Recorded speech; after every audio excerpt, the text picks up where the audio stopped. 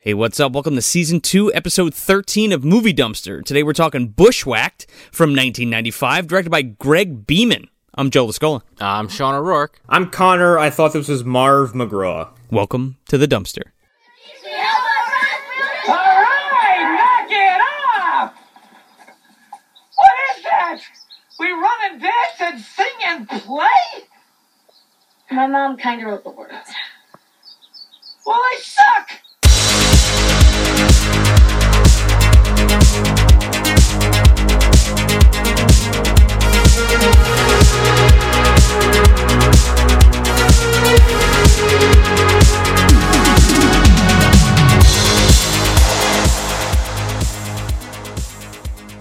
Kind of is Marv. I mean, It's totally fucking Marv. I told you guys. I read this was conceived as a Home Alone spinoff, and so a lot of his mannerisms are there because that's what was intended, and then I guess something changed. Let me fucking tell you. This is a sequel to Chud and a prequel to Home Alone. Okay, alright, you gotta explain the Chud thing because I don't get that at all. Okay. All right. It's an in-joke thing. I'm sure people who have seen Chud and Home Alone maybe have made this correlation. I know Sean knows because I fucking talk about it all the time. Well, I think we actually talked about it on our Home Alone 4 episode during Trashing Through the Snow. Yeah. So, at the end of Chud, okay, so Daniel Stern and John Hurd are in Chud. Oh man, okay? I haven't seen Chud in a long enough time to not remember that at all. Oh. It's kind of ripe for this show, I'm not gonna lie. We just haven't really cracked that shell open. Yeah, maybe soon. I have better memories of Chud 2, and I don't remember liking it that much. I was gonna say maybe Bud the Chud. Ooh. So yeah, so John Hurd and Daniel Stern are both in Chud, and they're both in Home Alone. So the idea there is that Chud is a prequel to Home Alone because John Hurd saved New York City from the Chuds, and then went on to be some famous whatever, had a family with Catherine O'Hara and had Macaulay Culkin, and that's how we have Home Alone. But Daniel Stern, everybody thought he was dead because he sacrificed himself, but he didn't really die, okay? And then he finds Joe Pesci after Joe Pesci gets fucking thrown out of the Super, Right. and then they team up, Steals that guy's car. they steal that guy's car, and then they fucking become the Wet Bandits. And then that is your Home Alone. That's Home Alone. Okay. So this film takes place between Chud and Home Alone. Not theatrically, but chronologically. So is this Home Alone 0 or is this Home Alone 5, 6? What number are we on? 0. Home Alone Year 1? Yeah. Home Alone begins. I like to think of it as if it's Marv after he got out of jail and he's taken up a different name. Oh, yeah. Well, that's the thing. And he's kind of tried to reform, but he can't get that Marv bug out of him. He just fought the Chuds. In his mind, he's dead. So Yeah, you got a point. he starts a new fucking life as Marv. What the fuck is his last name? Marv Kravinsky? No, I meant in Home Alone. I know it's Harry Lime and Marv whatever. So the Rev starts a fucking new life because he that fucking old life died, and now he's Marv Grabinski. Or Max Grabinski. Mad Marv Grabinski? Mad Max, apparently. Or Mad Marvigan? Oh, God. Never, ever, ever give Daniel Stern black fruit, okay? What, you just turned into a giant piece of hair? Put him in a fucking cage on the side of the road. So, this is one of those films we just kind of gotta get into, I think. Yeah. Yeah, because the plot's 2 sentences. It doesn't really have a complicated story. It's very straightforward. And even though it's 90 minutes, it feels like it's about 45. It doesn't feel long or drawn out at all. But, yeah, basically, Daniel Stern is, I guess he's like a shyster or a con man or something. He's not really, he's not very trustworthy, it seems. Not necessarily. He's just kind of like a schleppy guy, really. Yeah, he's kind of a jerk. He's a fucking delivery man. Yeah. Yeah, he's a delivery man who kind of has he's a cheapskate. And the opening kind of establishes that, but he gets framed for murder. And then has to go to clear his name, has to go to this mountain, Devil's Peak. There's a cabin up there with a package. And along the way, he stumbles into being a fake scoutmaster. And then Daniel Stern falls up and down a mountain for 45 minutes. This is basically Whitewater Summer with Daniel Stern. Oh my God. Whitewater Summer when Kevin Yeah, Bacon yeah, takes yeah. fucking Sean Astin on the trip and fucking is a real douchebag and breaks his leg. This is basically that with Daniel Stern. Yeah, you're not wrong. Yeah, and this movie came out, 95. So I was 9 years old. Yep. I remember seeing a few trailers and a poster for it. And then I hit a certain age, and this movie, from my mind, I never thought about it again until, like, last week. Oh, man, I used to watch this all the time as a kid. And the only memory or like, image I can conjure up is Daniel Stern stretched out on those two cliffsides. I always remember the trailer more than everything. Oh, yeah. And you could see the scenes that were shot directly for the trailer in this film that they just decided, fuck it, use it anyway. I feel like those are like all the funniest parts, too, easy. Oh, yeah. Before we get into this, though, I just want to make a quick note about this director, Mr. Greg Beeman. Is that a fake name? Is it? I don't know. Is it? I don't think it is, but Okay. I read about this guy, and he did a few films, and then was relegated to Disney Channel original movies the rest of his career. Ooh. He directed one film in particular, strange pseudo-reference to Howard the Duck. He directed Mom and Dad Save the World, starring Jeffrey Jones. Oh. The titular villain of Howard the Duck. I kind of like that movie. Yeah, me too. But John Lovitz is the bad guy? Howard the Duck and Mom and Dad Save the World. I do enjoy both of them for different reasons, but Jeffrey Jones, just stop. I know. And he was a director, co-executive producer, and executive producer on the show that won't leave me the fuck alone, which is Smallville. Ugh. Yeah, he fucking directed like 18 episodes. He's been involved with 105. Man, I'm good on that. I look at Smallville like I look at Gotham. Like, I just don't fucking need it. I don't need it. Here's how much that show won't leave me alone. We joked about it for a long time, and then Alan spun off and did the Smallville Chronicles, where they go through and start reviewing Smallville from episode 1 until they're done Why? with it. I don't know. Go away. You gotta watch a bunch of people that like got into a sex cult. Like, what are you doing? I told Alan, I was like, congratulations, you picked a show that was on for 10 years to review chronologically. I hope you enjoyed that. And then they didn't give the guy the fucking Superman job when they made the movie. Yeah, fuck that guy. He only did it for 10 years. 10 years and no payoff. Oh man, at least Gotham's gonna have a fucking payoff. There's already a Batman, that fucking show.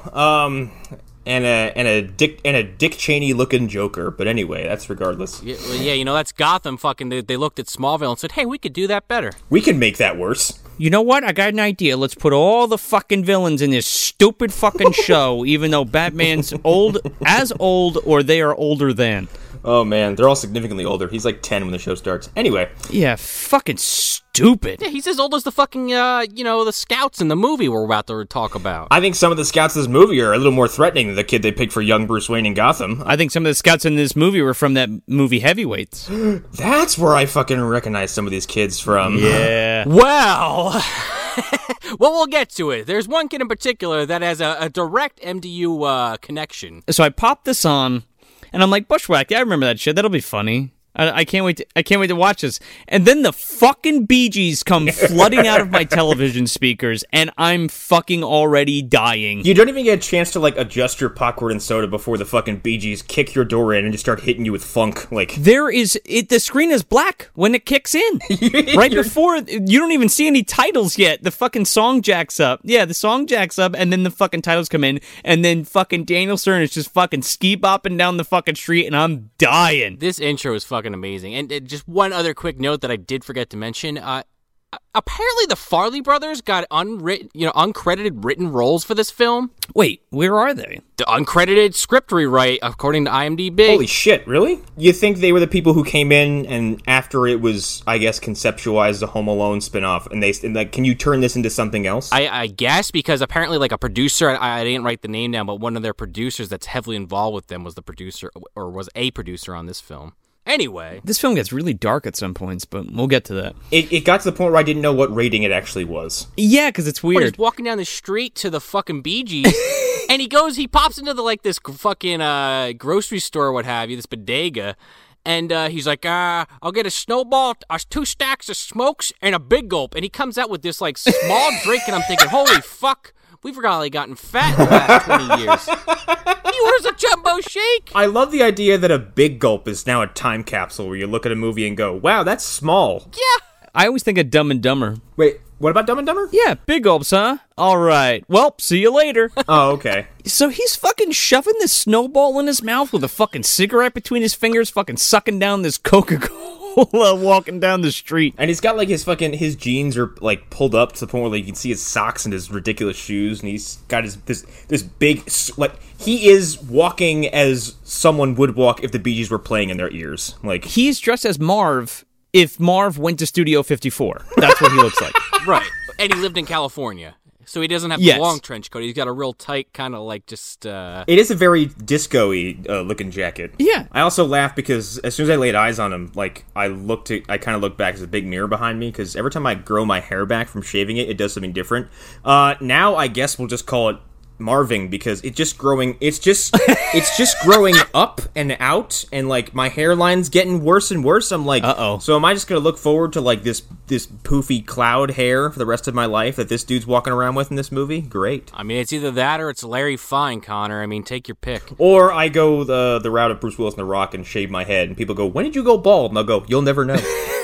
But I love it when he goes to get in this bus, like during this whole montage of stuff, and he, instead of walking on the front, he waits for an old woman to get off the exit door towards the middle, and then sneaks on the bus. And I laugh because I'm a experienced bus taker in this city, and if you get on the bus like that, here's what'll happen: someone from the back of the bus will go, "Yo, he didn't pay." Also, the driver isn't just going to let you sit on the steps while you smoke a cigarette in the bus. Hey, man, the 90s were fucking crazy. In my experience, they won't move. They'll stop the bus and wait for you to get off. They won't get up and do anything about it, but then nobody else is going anywhere. Also, by the way, like, the credits are going over this montage. There's fucking 4 writers to this film? Ugh. 4. And you said the Farley brothers are uncredited, and there's 4 other writers to this film. Yeah, so I don't know what the fuck they did or did not do, but Pass from writer to writer in a desperate attempt. Jesus Christ. That's a lot of ideas being thrown around. Especially if 2 guys also come in afterwards and take the work of 4 writers and go, "What the fuck do we do with this?"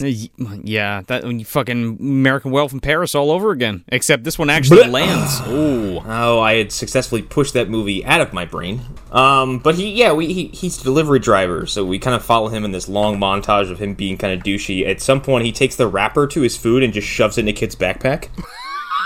I missed that one. oh yeah. Oh, yeah, he finishes, like, his snowball or his hot dog or something, and then, like, a kid walks by him, and he looks right past him, and this kid's backpack is open just a little bit, and he just shoves his garbage wrist deep into this kid's backpack. Oh, I love it. I'll tell you something. Fucking Daniel Stern is doing something with his face or his hands this entire film. Yes, he's very, Jim Carrey rubber face, where it's just everything has to be, like, kind of an exagerated, like, where he's reacting to something. That's a fucking deep cut, dude. Yeah, so he's a delivery driver, I suppose, for this kind of FedEx-y knockoff-looking company. He's a delivery man in Seattle for this company that delivers everything on exactly when you schedule it to be delivered. Yeah, and I get, like, we don't really spend a lot of time with his whole delivery company thing, because he walks in and he's like, "Hey, why do you always go to this address all the time?" And fucking, he's just like, "Why do you gotta ask questions?" Well, here's the thing. Like, I thought he was like a criminal, straight up. Like, I remember him being like, yeah, he's a fucking criminal, but, like, he was, on the lam for something else. That was the vibe I was getting. I'm like, is he on the inside? Like, is he an informant? Is he an associate? Like, 'cause he seems really shady, like, right up front, because it's like, hey, why do you keep going to the same address with a package at the same time, like, every few days? He's like, don't worry about it. He's just a greaseball, though. Yeah, he's just a moron. He's not a fucking criminal yet. He's just an asshole. That's all it is. Yeah. He's just a guy that's like, hey, do this super legal thing and I'll give you, like, this chump change. He's like, all right. It buys me my snowballs and my Coke. Fucking, the amount of money that he performs this for is ludicrous. Even the kids in the film at one point are like, you're an idiot. I know. I'm sitting there thinking, like, this is like a hot fucking gig for you, man. I guess it's going to change your life. Yeah, what did he say? Doesn't he say later on he gets, like, someone's like, here's $50, and he's like, hot diggity dog. Yeah, per package. Well, that's the whole thing. We'll get to that, though.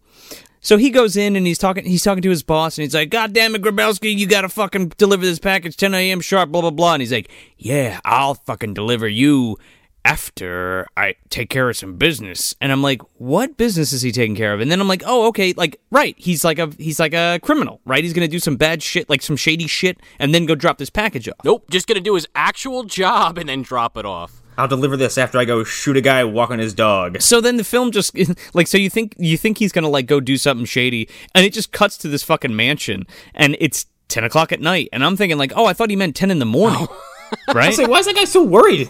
He's got all day. Yeah, and I'm like, he's like, God damn it, you gotta make sure this is there, 10 o'clock, blah, blah, blah. And I'm like, why are you even showing up to work right now? It's still light out. It's lunchtime, boss. How'd you calm down? Yeah, it's fucking 8 in the morning. Stark daylight. How about you settle down? Take a seat. Well, I think the implication there is he has a bunch of other packages he has to deliver, and he's like fucking off just to make sure this one gets there on time. Oh. Because he's gonna get that big tip. Yeah, oh, fuck me, dude. Then he rolls up to this mansion, and he goes to knock on the door, and he's trying to, he's got to drop off the package at 10 o'clock sharp, so he's there at 10 o'clock at night sharp. So he walks up, and he's knocking on the door, and he's like, Mr. What the fuck's his name? Mr. Brogdon. Bragdon. Is it Reinhardt Bragdon or is it Bragdon Reinhardt? Reinhardt Bragdon. Either way, that is a deplorable name. Sounds like a fucking Bond villain. Reinhardt Bragdon. I'm not evil at all. Pet my cat. Got a laser in the basement. And then I saw who this was, and I'm like, oh shit. Oh my god, I forgot, and I was like, oh, it reminded me of something else. We'll get there. So he goes in, the fucking door is like open for whatever reason. Yeah, he just walks in. He just fucking waltzes in the place, and he's like, ah. He walks in and starts eating this dude's mints. He sticks his hand in the hard candy and starts pocketing it. Yeah, he's eating his fancy candy. He's such a cheap asshole. I kind of love it. Like, it's so good because he's just like a scumbag, but he's not a bad guy, He's a lovable jerk. he would keep your change if you sent him to the store, like that kind of jerk. Yeah, but he'd get your stuff for you. Oh yeah, he would bring your stuff back. Be like, do you have any change? He's like, oh no, there's no change. Yeah, exactly. He's the guy, he puts fucking tape on his hands and sticks his fucking hand in like donation cups and shit. Yeah, he's like the type of guy that would just like stick a rag in a drain and turn the faucet on, just leave it like that. He's the type of guy who would steal a scarf from an ice skater. It's the kind of guy that punch out of Santa Claus. It's the kind of guy he is. This kind of guy who would step in a nail and not get tetanus. It's the kind of guy who's not as scared of the dark, but is. Who can also survive a heinous electrocution. His durability will come up later on. So he's sitting there and he's like, smells good in here. What's cooking? As he's sitting there just like... What's cooking? Open mouth chewing these fucking hard candies. I'm like, you're supposed to suck on those, you sadist. What's cooking fucking killed me. What's cooking? The house is cooking. And he goes over to this door, and it's just like there's like smoke billowing out of the door. I know. I felt like this happened so suddenly. I felt like I was missing information. I'm like, you just got here, and he opens the door. It's like, and it's fucking backdraft. He's like, oh, there's a fire. I'm like, how did you not know the building was on fire? And then fucking so he's there, and he's like, oh my god, the mansion's on fire, and he closes the doors. He's like, well, I closed the door. The fire's gone. And then fucking Manelli from Blank Man jumps in and says, FBI! Manelli! When these fucking FBI... Let me tell you something. This fucking guy is like, the whole movie's like, FBI, stop, don't do that. John Polito, by the way. He's like the fucking fat fish that's playing the saxophone in Little Mermaid. He's in a ton of shit. He's like the guy that Lebowski hires to stalk the other Lebowski. Yes. He's fucking Manelli in Blank Man. He's in a ton of stuff. He talks in the exact same tone and in everything. and effect that Tom Waits sings. In that he probably wakes up and just swallows a wire brush. He's doing shots of fucking whiskey with nails in it. He's also in Chud. He's in Chud. I just looked up his See, filmography. I'm telling you, fucking MDU, man. Is he really? He's a newscaster. And then John Hurt took some photographs of a fucking underground dweller. But yeah, he's fucking just bolts in this door and nearly falls over, and he's like, FBI, blah. So he's just fucking farting all over the place, and he's like, FBI, stop, or whatever. And he's got some, like, crony with him, and some other, like, FBI guy. He's like, stop, this. I fucking hate this guy. This guy might as well have been Kaminsky's cousin. Like, he was like, stop it. This fucking Judge Reinhold-looking motherfucker, man. He's like, yes, we're FBI, stop you, or whatever. They got their guns on him, and they're like, you lit the fire. You killed Reinhard Bragdon. And he's like, me, not me. And the other guy, like, falls into the fat guy, and, like, his gun goes flying, and then, like, Daniel Stern grabs it and, like, picks it up, and, like, goes to, he points it at them, and they're like, hey, relax, you don't want to do that, you're making a mistake or whatever. and then fucking Daniel Stern just jumps out a fucking window? The second story window of this mansion. Oh, man, it was glorious. Let me tell you something. His guts would be hanging on the glass. He would be dead. Oh, yeah. He doesn't even jump through it box first. He just runs through the fucking door and just kind of falls over the balcony. It's like, if the fall didn't kill you, you'd be bleeding all over the fucking place. It is such a fucking Home Alone-y thing. Oh, it's a hilarious shot, too, because he comes fucking flying out of it like it's the Avengers or some shit. Yeah. Well, I think it's also the fact that every time he was in peril in this movie, for some reason, every time Daniel Stern, like, corpses or he's sent flying, like, it's his fucking long-ass legs that got me rolling every time. He's just all limbs. Yeah, it's just a lanky dude. And he's constantly yelling, "Oh!" Yeah, doing the fucking Marv scream. He looks like those things you attach through windows and just let him fucking fall down. Like, You get out of the fucking egg machine, the 25-cent egg machine. yes, those fucking rubber toys. Yeah. So he goes launching out this fucking window and lands on the package because he's still holding it. And it fucking explodes and there's just money all over the place. He doesn't take any of it. No, he doesn't take any of it. And he just runs away. I guess he thinks because the FBI's watching him and he doesn't want to be in any more shit. Again, like, I don't think that... Okay, so, like, Daniel Stern's character isn't a criminal. Right. He's just a scumbag. Like, Yeah, so it actually does make sense because he's probably just super freaked out, like, oh, fuck, what did I get into? and if I got fucking... If the fucking mansion's on fire and the FBI are pointing guns at me, like, I'm not taking shit, I guess, is his mentality. Right. But by the way, like, I just got to come back to this window again. He falls out the two-story window, like, onto the pavement, onto his back.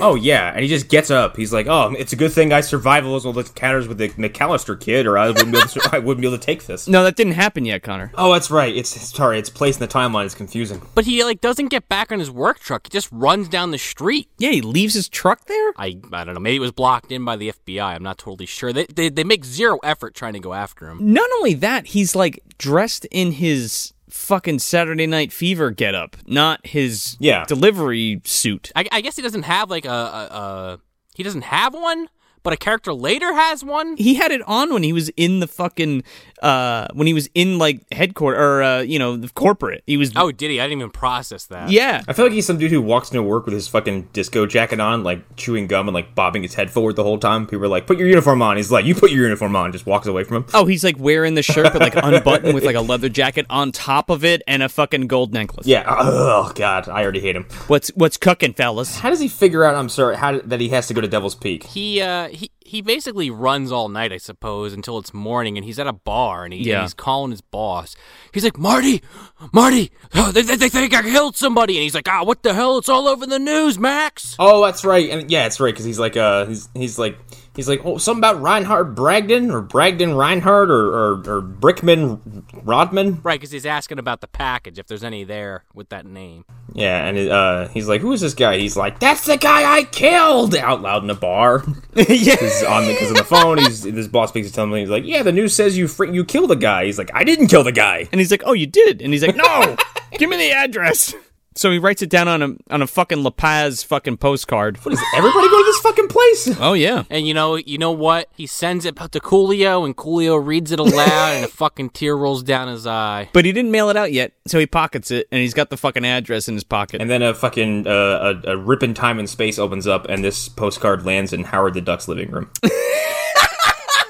But it's Daniel Baldwin instead of Daniel Stern? Yeah, and because it's universal displacement, like, they both get turned into ducks on the photograph. And, like... Wait a second. Going by Howard the Duck standards, there is a duck planet that is strictly Daniel Baldwin ducks? Sure. Wow. Holy fuck. There's infinite universes and infinite possibilities, so sure, there's a duck planet that's also nothing but Daniel Baldwin ducks. Planet Marv? I kind of want to go there. It's just people running, just pratfalling everywhere. No one can stand up for more than 10 seconds. Getting hit with paint cans and all kinds of fucking shit. Rick and Morty, make an episode out of it. Anyway, so yeah, he asked for that package, and the package is going to Devil's Peak, right? This package is for Bragdon Reinhardt. Right. Okay. So the magic number in this movie is 10.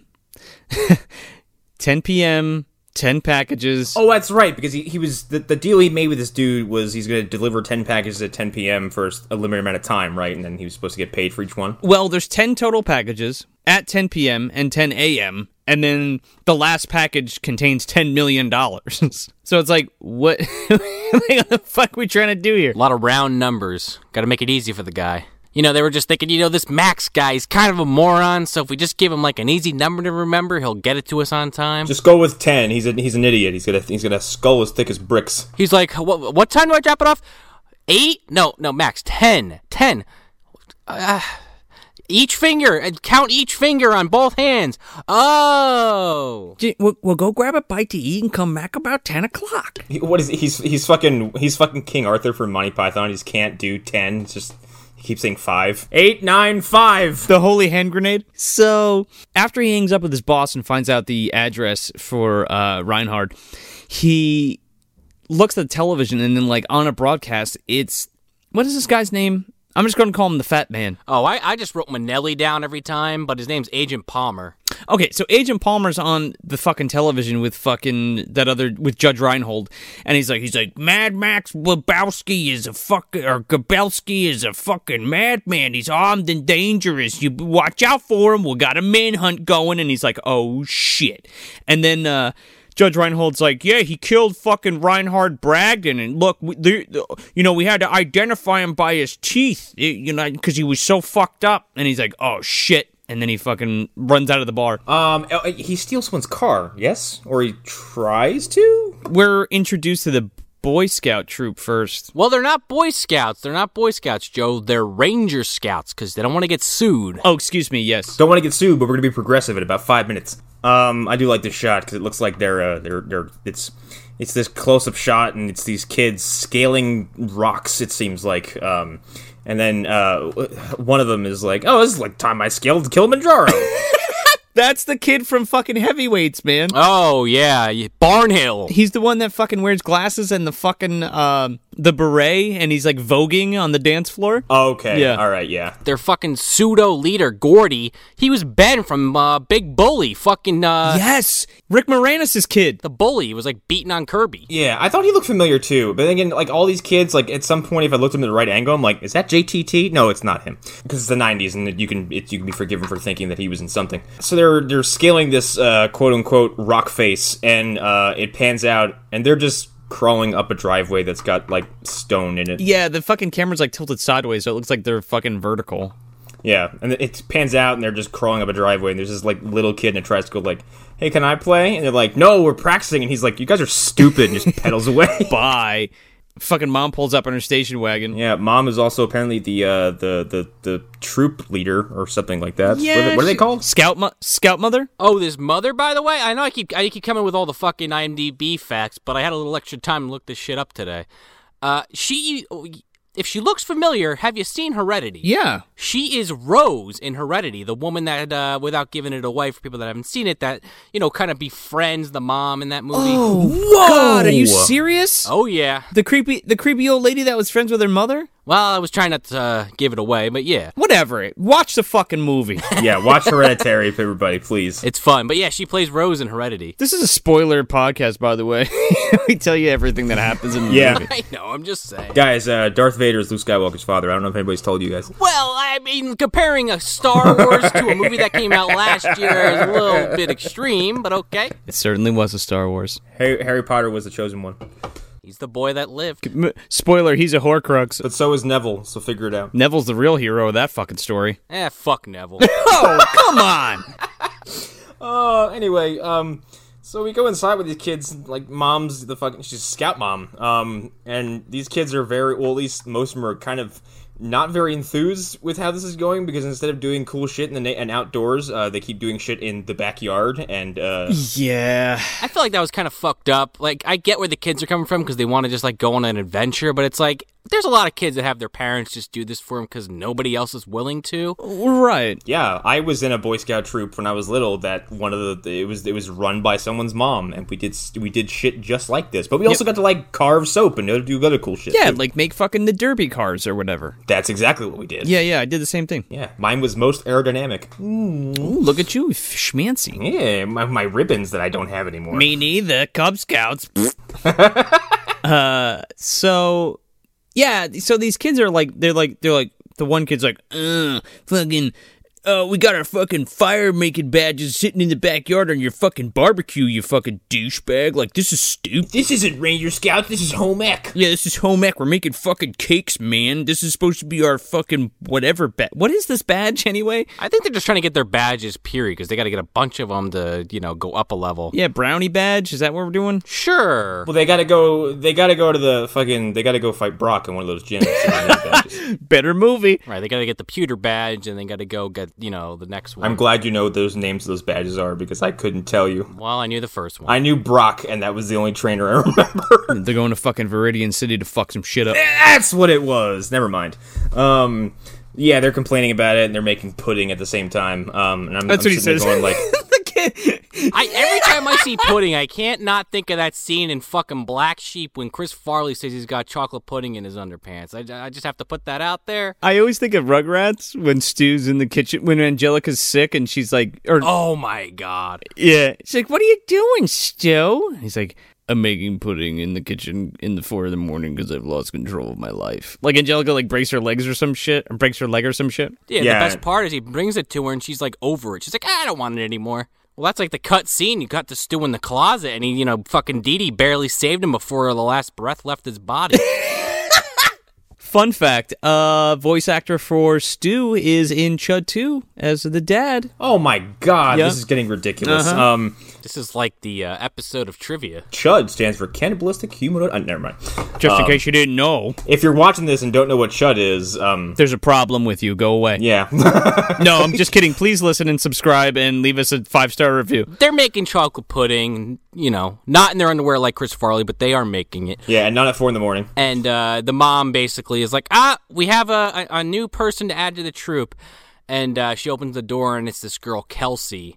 And they're all like, Mom, you're like ruining the troop. They're like, girl. Wait a second.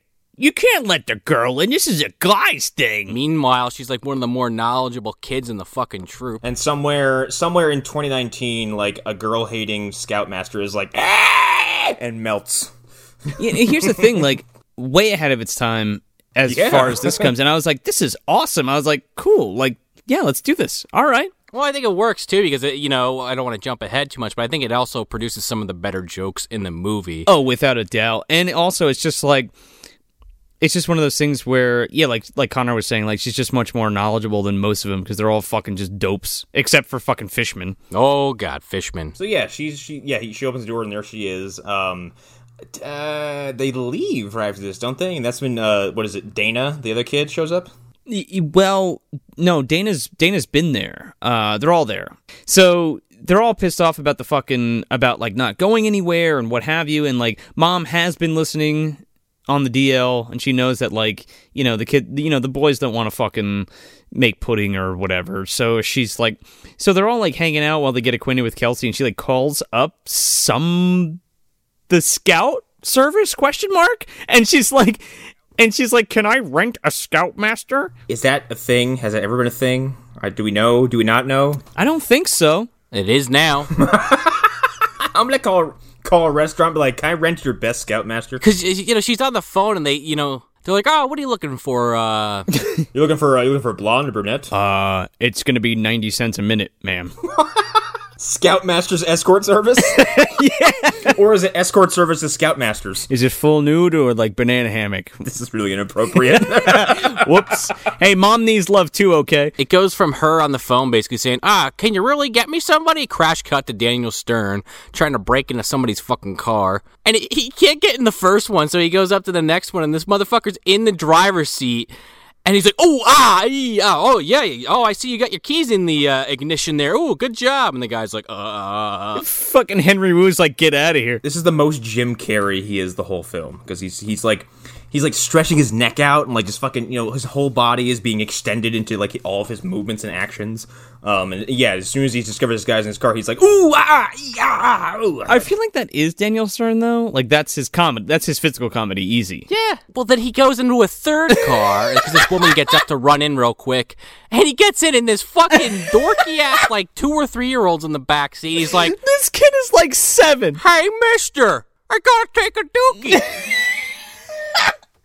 Daniel Stern looks fucking beyond mortified. This fucking kid says, "Hey, mister, I gotta take a duty." And he's fucking insistent too. He's like, I gotta take a dookie. Like he keeps saying it. This kid's dressed like a Buddy and Me doll. Yeah, but he's also like, he looks like he's about 8 years old, and is he not strapped into a fucking car seat? Yes. Yeah, it's ridiculous. Well, the kicker is he still steals the car, but he leaves the kid on the side of the road. So I'm sitting there thinking, well, that kid just shit his pants. He leaves this kid on the side of the road in the car seat while he shits his pants and just fucking leaves. It looks like the kind of kid you should not leave unsupervised at all, and then Daniel Stern just leaves him on the side of the fucking road. And mind you, there is like a street of people on the side, people in the street, on the sidewalk. No one stops him. No one cares. He looks like fucking Paul Walker. Yeah, but as if someone was treating him like he was 2 years old and not 10.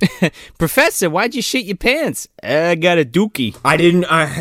No one told me to go to the bathroom. Mom wasn't around. I don't wipe my own ass. Was all those damn Crunch bars. I ate too much Captain Crunch and Mom wasn't around to wipe my ass. Pennyworth comes in. He's like, "It's okay, Professor. I shit my pants too. Have I ever told you about my frogs?" Frogs always shit their pants too. And then they make love. Do you want to hear about that as well? And then they shoot juice in your face. Oh my god. Man, I'm fucking creeping into Granny Van Dam. No, not yet. She hasn't. That's we haven't invoked her quite properly yet. We haven't we haven't done the seance yet. We haven't said her name into a fucking mirror 3 times yet. Granny Van Dam is Pennyworth's constant. Oh, his familiar. You grab a wheelchair and you spin the wheel 3 times. I like that. And then you get rocketed to duck. Yeah. Oh. Through Thanos' asshole. That's the fucking portal, dude. Right where you pass by Ant-Man's corpse while you're in there too. Fucking Scott's waving at you. Well, see ya. Load up celery, man. They all pile into Mom's car, and Dana's not there yet? No, Dana's not there. And then he comes running down the street, fucking Bilbo Baggins himself. I'm going on an adventure! And he's got the fucking contract from the dwarves and everything, and he fucking gives it to her. Fucking Balin's like, everything seems to be in order there, Mr. Baggins. Hop in. Gandalf's like, Dana is never late. He arrives precisely when he means to.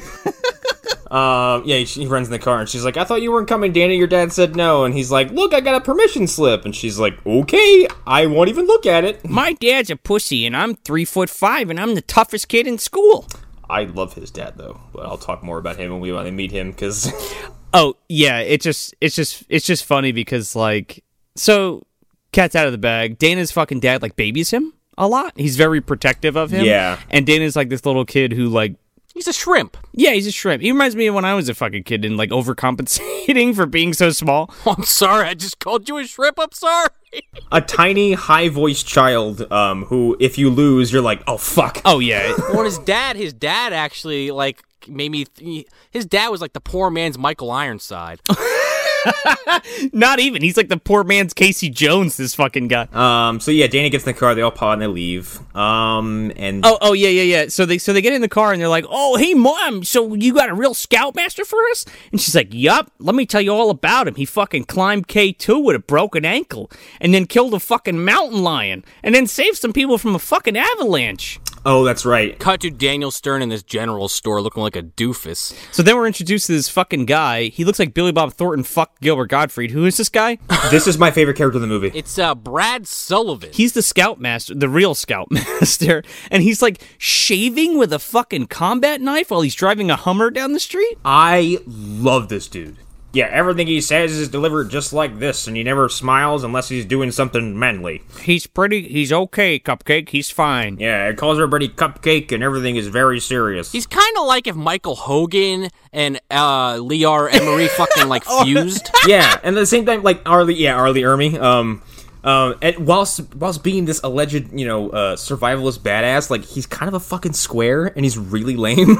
Yeah. But he is kind of a badass, like, let's be real. Oh, he would probably kill me with his pinkies. Like, Stern is outside, parked in a handicapped spot. Dude walks in, he's like, I think Daniel Stern he's talking to the clerk.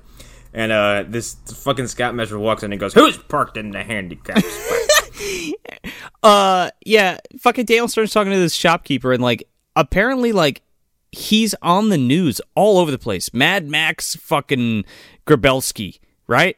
And he's like, he's armed, he's dangerous, he's a fugitive, and he, like, sticks his fucking head in front of the television. He's like, "Hey, how do I get to Devil's Peak?" And he's like, "What'd you actually say, Devil's Peak?" "Well, I don't know. You fucking go out the door and fucking make a right." "It's a mountain. Look where it is, you doofus." It's a mountain. See it? Go straight towards it. There you go. And then, yeah, fucking the scoutmaster comes in, and he's like, "Who's parked in the handicap spot?" And he's like, "Oh, that," and Daniel Stern's like, "That'd be me." And Daniel Stern just fucking, like, leaves. He, like, gets out of there, and on his fucking window is a sticker that says, "I'm an inconsiderate person."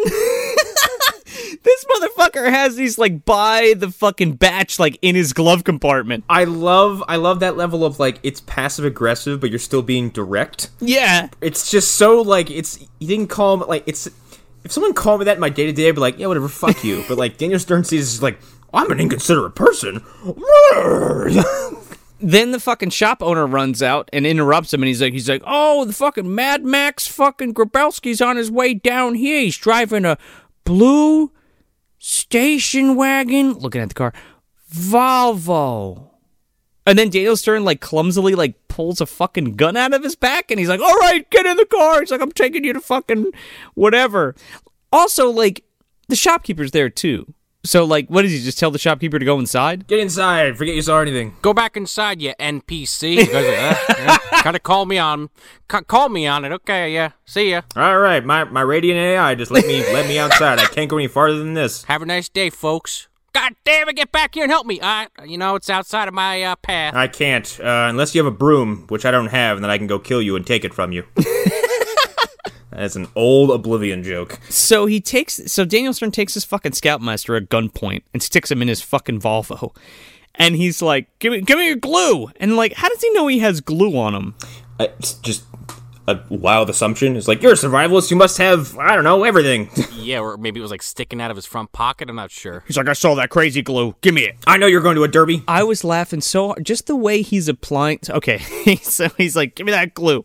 So he's got a gun to this guy's head, and he's like, "Hold out your hands." And the guy holds out his hands, and he shoots glue all over the scoutmaster's hands, and then he makes him grab the wheel, and then he's like putting glue all over the fucking top of the steering wheel, and he's like, "All right, now put your chin on it." So this motherfucker's glued to the wheel. Yeah, meanwhile, the guy the whole time is going, "This is permanent, right?" Daniel Stern's just like, "Do it, all right, blow your brains." He's like, "Ah." "Or I'm gonna blow your butt up," he says, or some shit like that. Blow your butt off, your yeah. butt off. Yeah. Yeah, because then later on, he's like, "You got it?" He's like, "Got it. Look forward, don't look backward, blow butt off." So he rips the fucking rear view mirror out of the fucking car. And he's like, "You're just gonna keep driving south till you hit Mexico, okay?" And he's like, "Yeah, got it. Blow my butt off, fucking Mexico. Yeah, okay." "Shitty place, shitty language, shitty people, blah, blah, blah." Daniel Baldwin sits up in the back and he's like, "Don't fuck with me, mister!" Oh my god, what is he, the fucking the villain in that old urban legend? Someone turns their fucking high beams on and goes, "You got Daniel Baldwin in your backseat. I was trying to warn you." He had a knife on him. No, he had a fucking bottle of tequila on him. He was gonna yell at you, I swear. He was gonna drink it and beat your wife. He was gonna monologue at you. Oh, God, no, not that. He was gonna pretend to cry on camera. He was gonna tell you by that time he smacked Laura Palmer around for 60 minutes.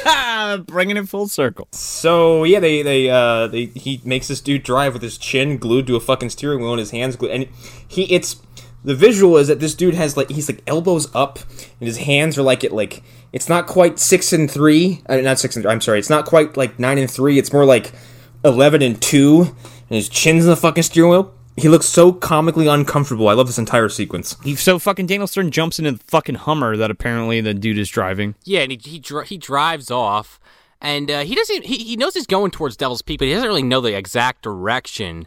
And then he gets like stuck in a spot where all these people are crossing with their fucking bikes. These rich motherfuckers. Oh, that's right. Yeah. And they're slowly walking their bikes across or riding them across.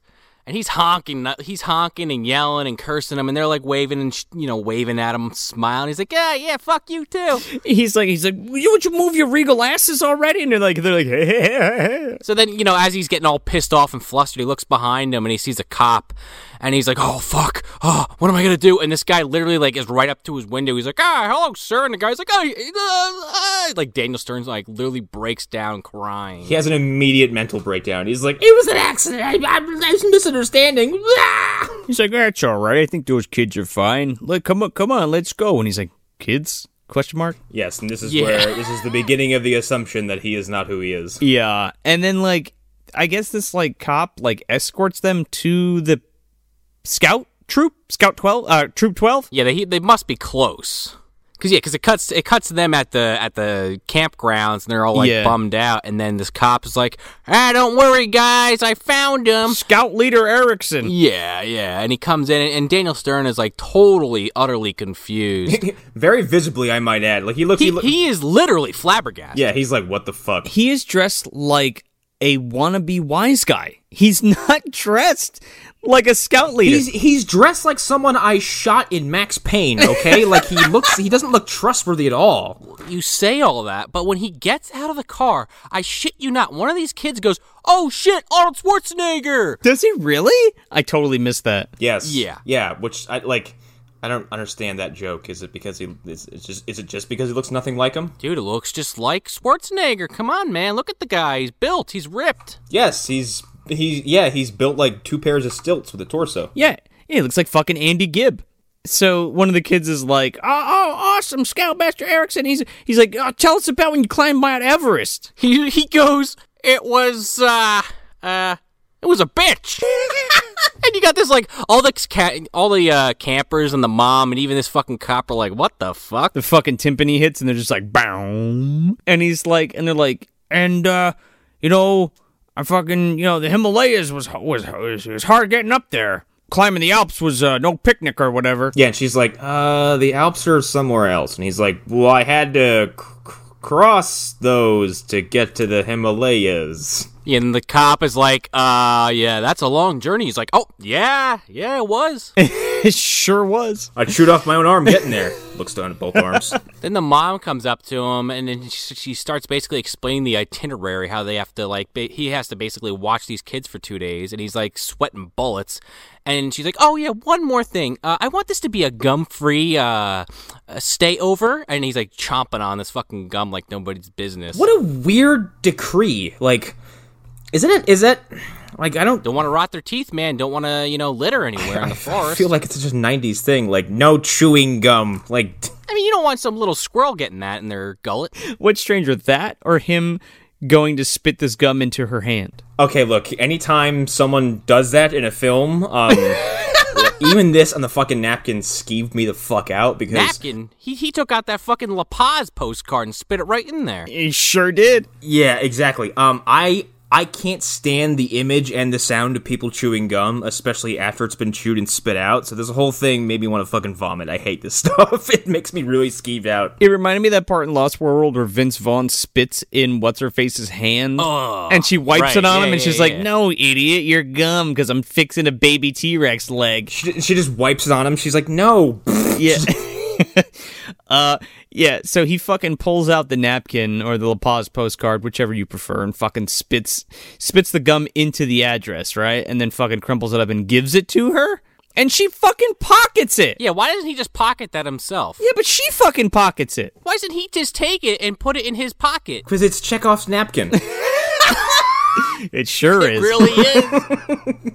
So yeah, and then he's pushed along with these kids to go on a fucking what is it? They call it an overnight, right? It's this little yeah, they're gonna stay over. They're gonna hike out a little bit and then set up camp and then have an overnight and roast some fucking hot dogs or whatever and then come back. They go out on this trail and they all the kids are looking at Max. They're like, where's your Where's your pack? Where's your camping equipment?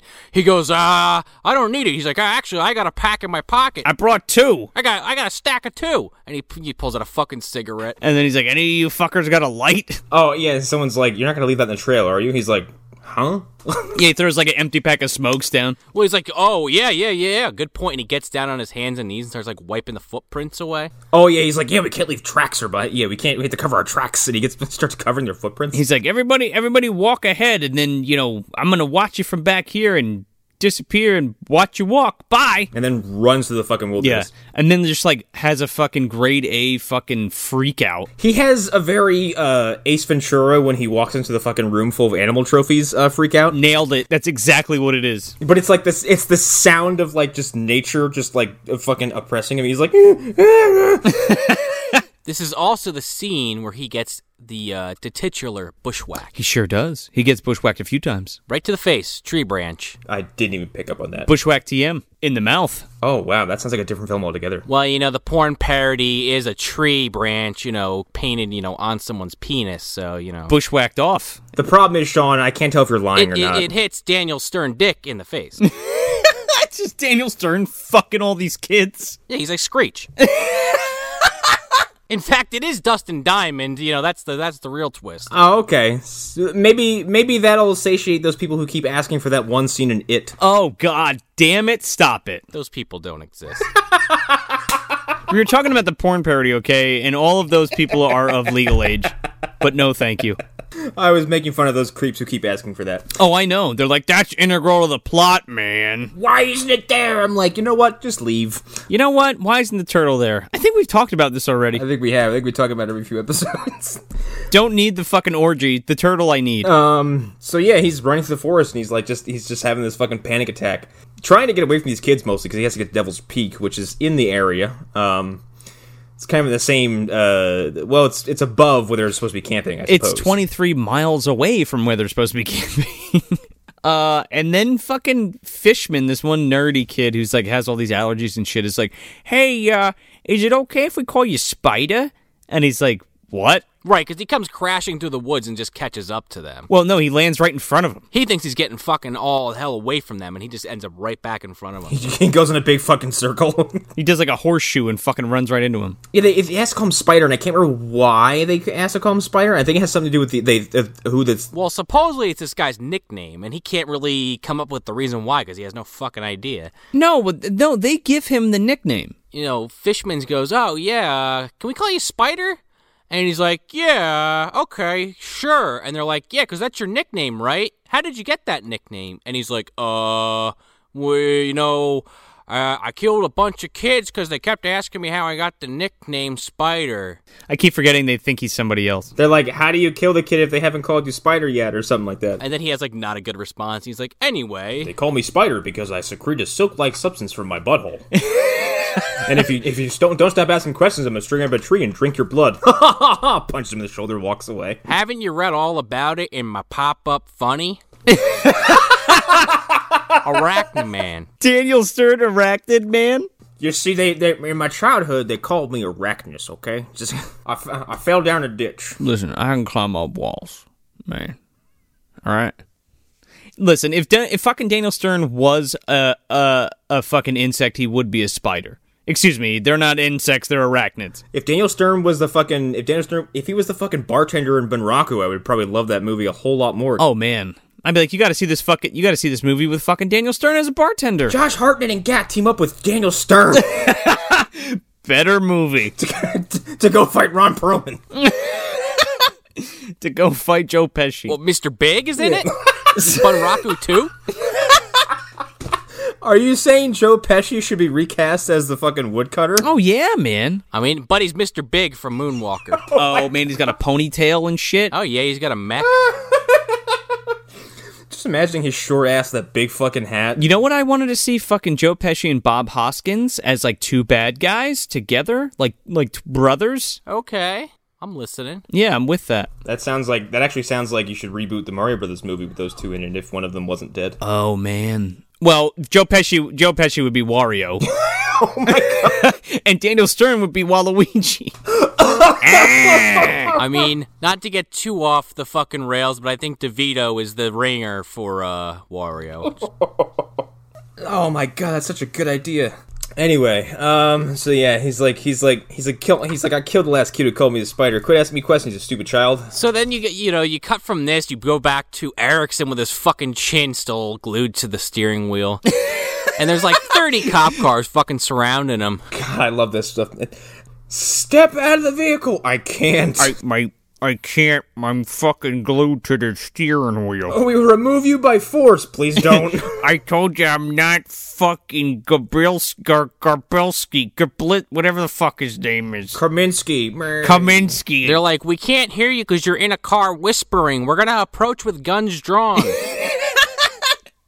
I got a Zagnut in my mouth. He stuffed it in there. I do love movie cops because they're just like draw pistols, like freeze. I can't move. Well, at least movie cops don't shoot on sight. This is also true. Because this guy'd be dead, big time. Ooh. Oh, totally. Yeah, he'd be dead. And they're just like, look at that. He was glued to the driver's seat. How would we know? They don't accidentally shoot him 10 times? He was coming right for us. He was glued to the steering wheel. Acquitted. Full pension. Get out of my court. Yeah, no, I love this. He's fucking just sitting there trying to plead the police to not remove by force, but he can't even turn his head to look at them.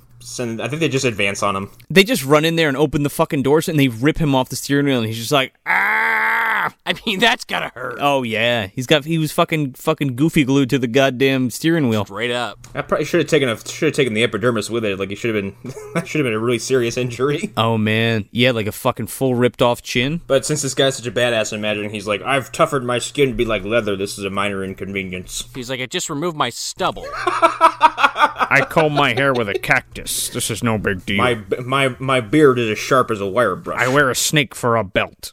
Durango Doug. There's some guy on the sidelines like, yeah, he's not lying. He literally has a belt made of a rattlesnake. It's still alive. It's like it bites Kaminsky's cousin. Ow, that hurt. Oh no, I'm dying of venom poisoning. So naturally, now that they found this guy, the fucking jig is up. At least to everyone besides the campers and Daniel Stern. Speaking of, we cut to them and they've kind of found like the Grand Central Station, I think one of the kids calls it, of campers, like where everybody that's on this trail is just like fucking meeting and just hanging out. It looks like a fucking hippie commune, man. Yeah, it's like a Fish concert. Yeah. Oh my god. Hey man, I'm at Burning Man, dude. Want some shrooms? Daniel Stern's like, wow, Woodstock's really changed. These kids are really young. Well, all the kids are looking at the fucking signpost trying to figure out what trail to go on, and Daniel Stern comes in being attacked by literal mosquitoes. And I just had to have flashbacks to our fucking episode, just sitting there thinking, man, he doesn't know what's coming for him. Oh man, imagine Daniel Stern v. mosquitoes. I'll take it. I mean, he's in that basement already there with the other guy. He was down there with Joe Pesci. Yeah, they got eaten by the mosquitoes, at least in the MDU. They sure did. Yeah, well, it's canon, so we're good. This is actually a prequel to that as well. Our lore is very deep. We gotta write the book. So then, is it Fishman who walks up and says, here's some bug repellent? Yeah. And so he fucking drinks it. Yeah, what the fuck was Daniel Stern thinking? But he isn't just, I'm like, what kind of moron are you where someone hands you bug repellent and the first thing you do is... It looked like cologne. Yeah. How did the first sip not just put him on his ass? Yeah, but also it's just like, the little kid is not handing you a fucking pint of fucking Midori. Like, what are you doing? Yeah, he didn't hand you an airplane bottle full of vodka, you freak. What are you doing? Yeah. I don't know. This guy's got to be Italian because he's got the fucking asbestos tongue or some shit. Eating shit right out of the oven all the time. He drinks his whole fucking bottle, like, chugs this thing down. And then he's like, that's better. And then after a couple seconds, like, his body's like, you just drank pesticide. Like, but he's... He asked for a second bottle. He's like, oh, yeah, that was good. You got another one? Deet. It's delicious. So he drinks the bug repellent, and then he walks off scene to vomit a little bit. And Fishman looks at him, and he's got 7 heads.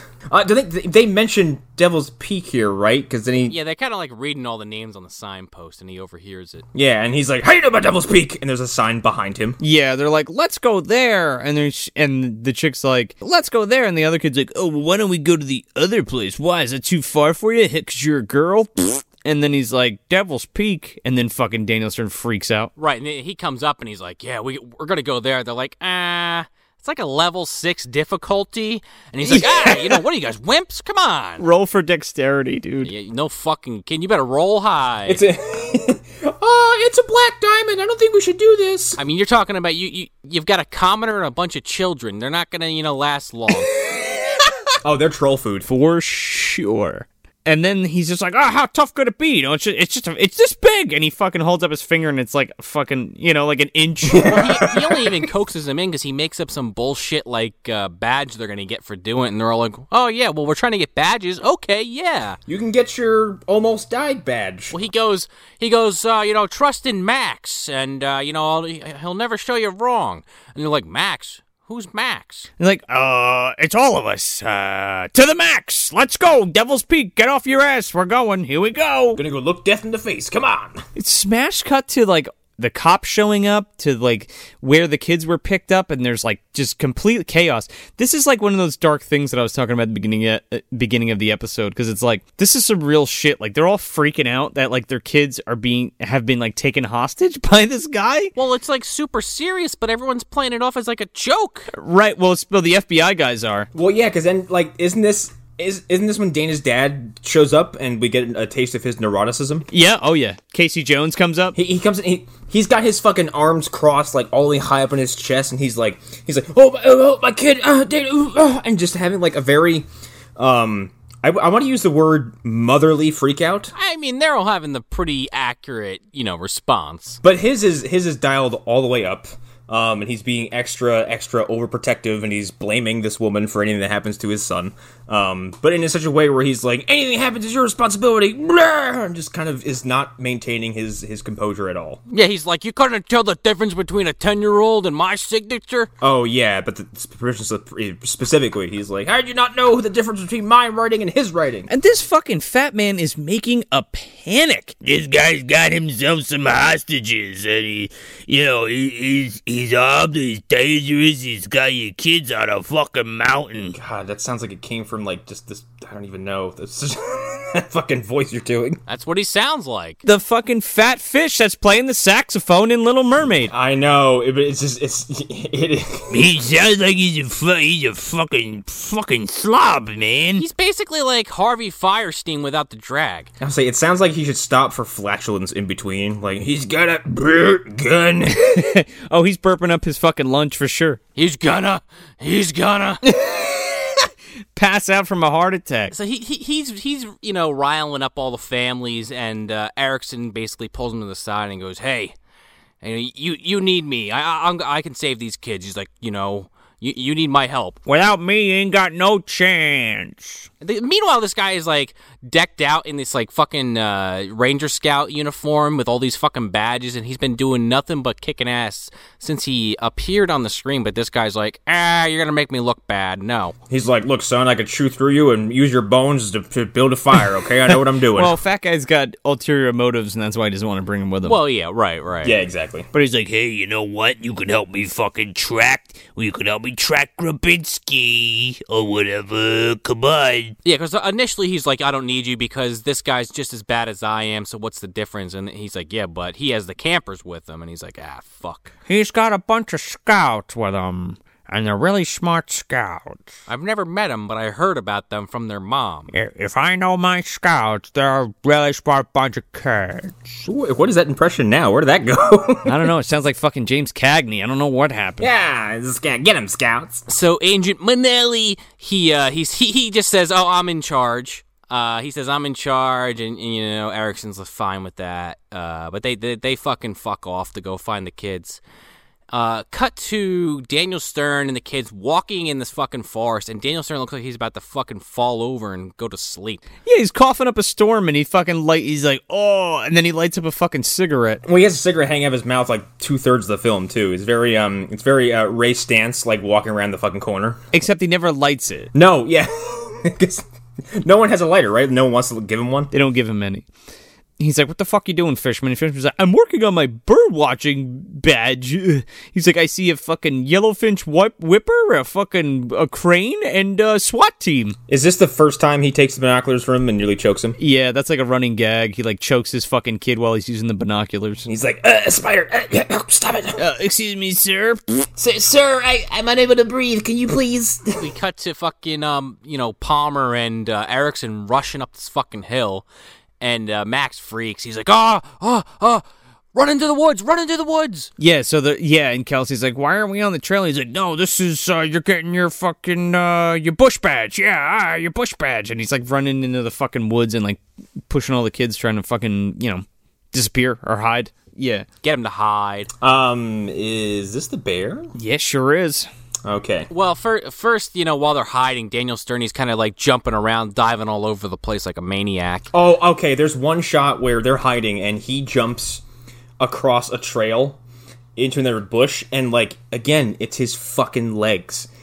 Also because he makes a perfect arc, like from one spot to the other, and when he lands in the second bush, like, again, just his big, long fucking ankles just going after him was so funny to watch. Here's my question. Why didn't Erickson just because he kind of knew they were in the vicinity, just yell, hey, I'm Erickson, this guy's lying to you, come out. Well, because then credits. Yeah, I guess that's true. Fishman, he screams, and Daniel Stern's trying to quiet all the kids because he's trying to hide, and he runs over, and he's like, what the hell's the problem? He's like, oh, I saw... And you turn and you see this fucking baby cub, this bear cub, coming around a tree corner. Daniel Stern's just like, yeah, look at this, it's fucking Winnie the Pooh. This is maniacal and crazy even for a bear cub, because he walks over and like he starts like fucking with this bear in ways that I wouldn't even fuck with a dog. He's like petting this bear. He's like, oh, it's got no collar, it must be a stray. And then he starts shadow boxing it and starts like bopping it in the face. It like bites his thumb off, but not really. He sticks his thumb in its mouth, and like you hear like a crack or like a crunch, and he's like, oh yeah, got a good old grip there, blah blah blah. Well, you know what it is, Joe? He's desensitized because he fought the Chuds. So it's like nothing to him, man. He's not frightened at all. Oh, that's right, yeah. Yeah, he's like, who cares? Bears? Whatever. I fought mutants. Yeah, I mean, he's got a false sense of security for sure. Which is really unfortunate because later in life it's going to really fail him majorly that he's not afraid of this kind of stuff. But then Fishman's like, that's not the bear I saw! And then Mama Bear walks around the corner. This fucking big-ass grizzly. Daniel Stern becomes a ragdoll dummy. Well, this is Daniel Stern's Revenant. Straight up. The only thing missing, he doesn't have a goddamn shotgun or anything to defend himself with. Yeah, and there's no screaming for 2 hours. No, he just faints. Yeah, well, and when I say Daniel Stern becomes a ragdoll dummy, I'm not saying he's acting like one. I'm saying that I think someone went in and secretly replaced his physiology with like whatever the fuck Woody's made of from Toy Story. Because, like, he passes out, and this bear just kind of, like, drags him around, and Daniel Stern is just a fucking corpse, and, like, his limbs are flip-flopping around everywhere, his head's, bobbing all over the place. Dude, it's totally a dummy. Yeah, and it's fucking fantastic. There are shots where it is Daniel Stern, and it looks convincing, but there's also shots where it's like, oh, that's filled with straw, or something, because, like his legs are bending in ways they shouldn't be, but like they pan back to the kids, they're like, oh, I've heard if you're attacked by a bear, you should play dead. And after a few minutes of this, they're like, wow, he's really good at this. Yeah.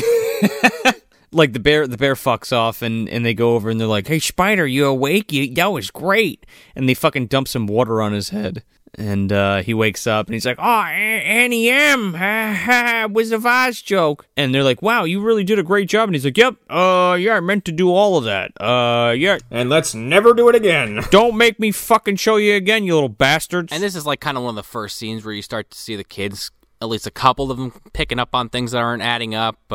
They're cocking their heads and they're fucking squinting their eyes like, Yeah, like even, especially in this particular scene, Milton and, or I should just say, Fishman, what's his name, Fishman? Fishman and Kelsey specifically kind of like look at each other like, yeah, he's faking it, but we had to wake him up with water. Like, okay. Like, kind of that's like the look they're giving each other. Because then we go from him waking up to them singing in unison and him just looking like hungover as fuck. Oh, that's right. He's driving him fucking nuts. He's like, what is these lyrics? Who wrote this? And they're like, my mom. We run and dance and sing and play? What the fuck is that shit? What is this?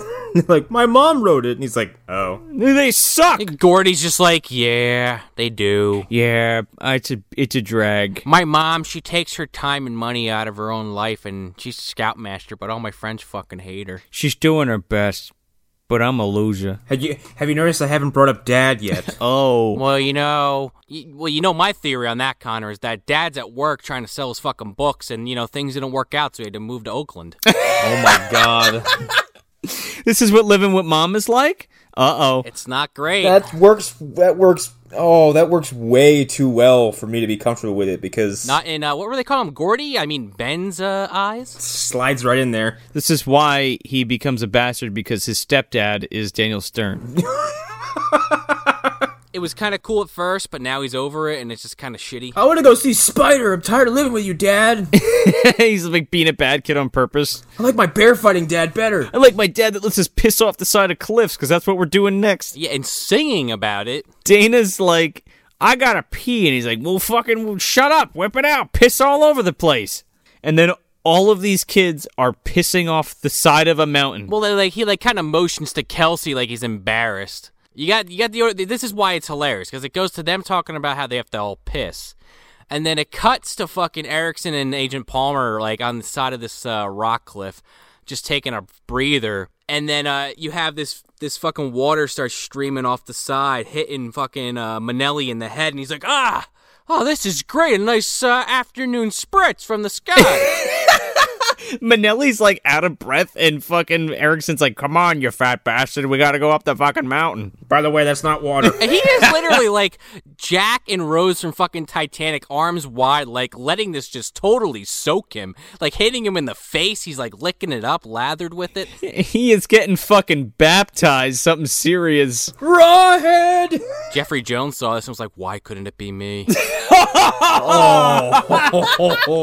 Yeah, he's sitting there and he's lapping this up, and it's does Erickson tell him what it is first? Or does it pan back up to the kids first? Erickson's like, I hate to break it to you, that's not water.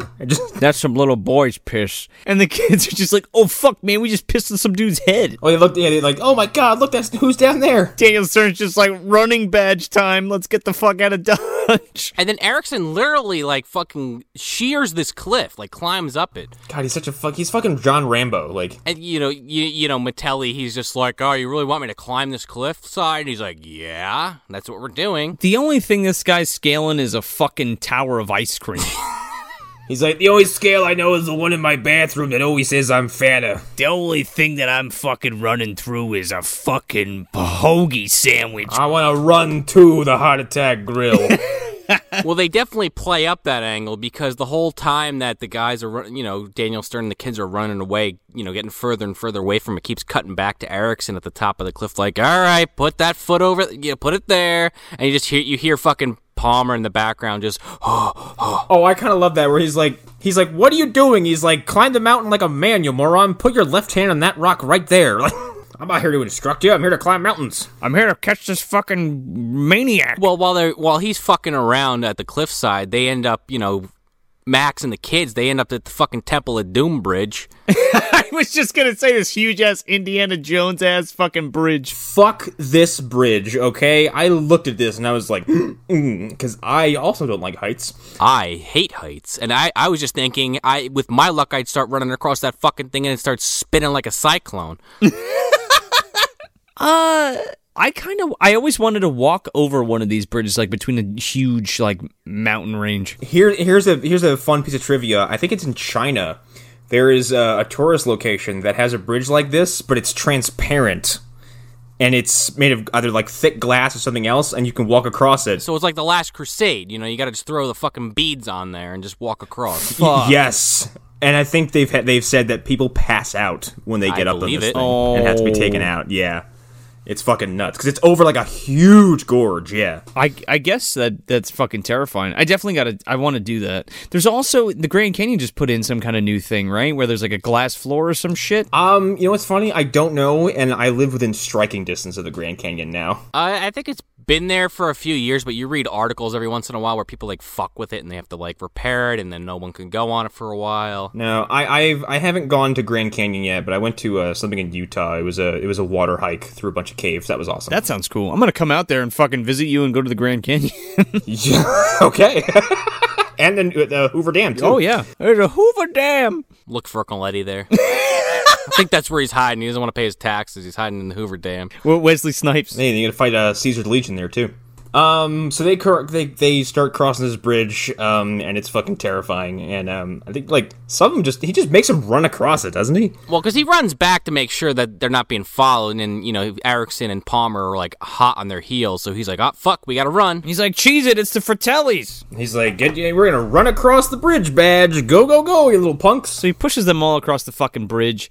And everybody's across the bridge, and he fucking takes the hatchet from the kid from Heavyweights, and he's like cutting the fucking ropes for the bridge. This was insane to me. I mean, remember, Daniel Stern has really bad eyesight in this film, because earlier he essentially could see smoke rising from the bottom of a door and just had no idea it was on fire until he opened it, so... He has no situational awareness. No, not at all.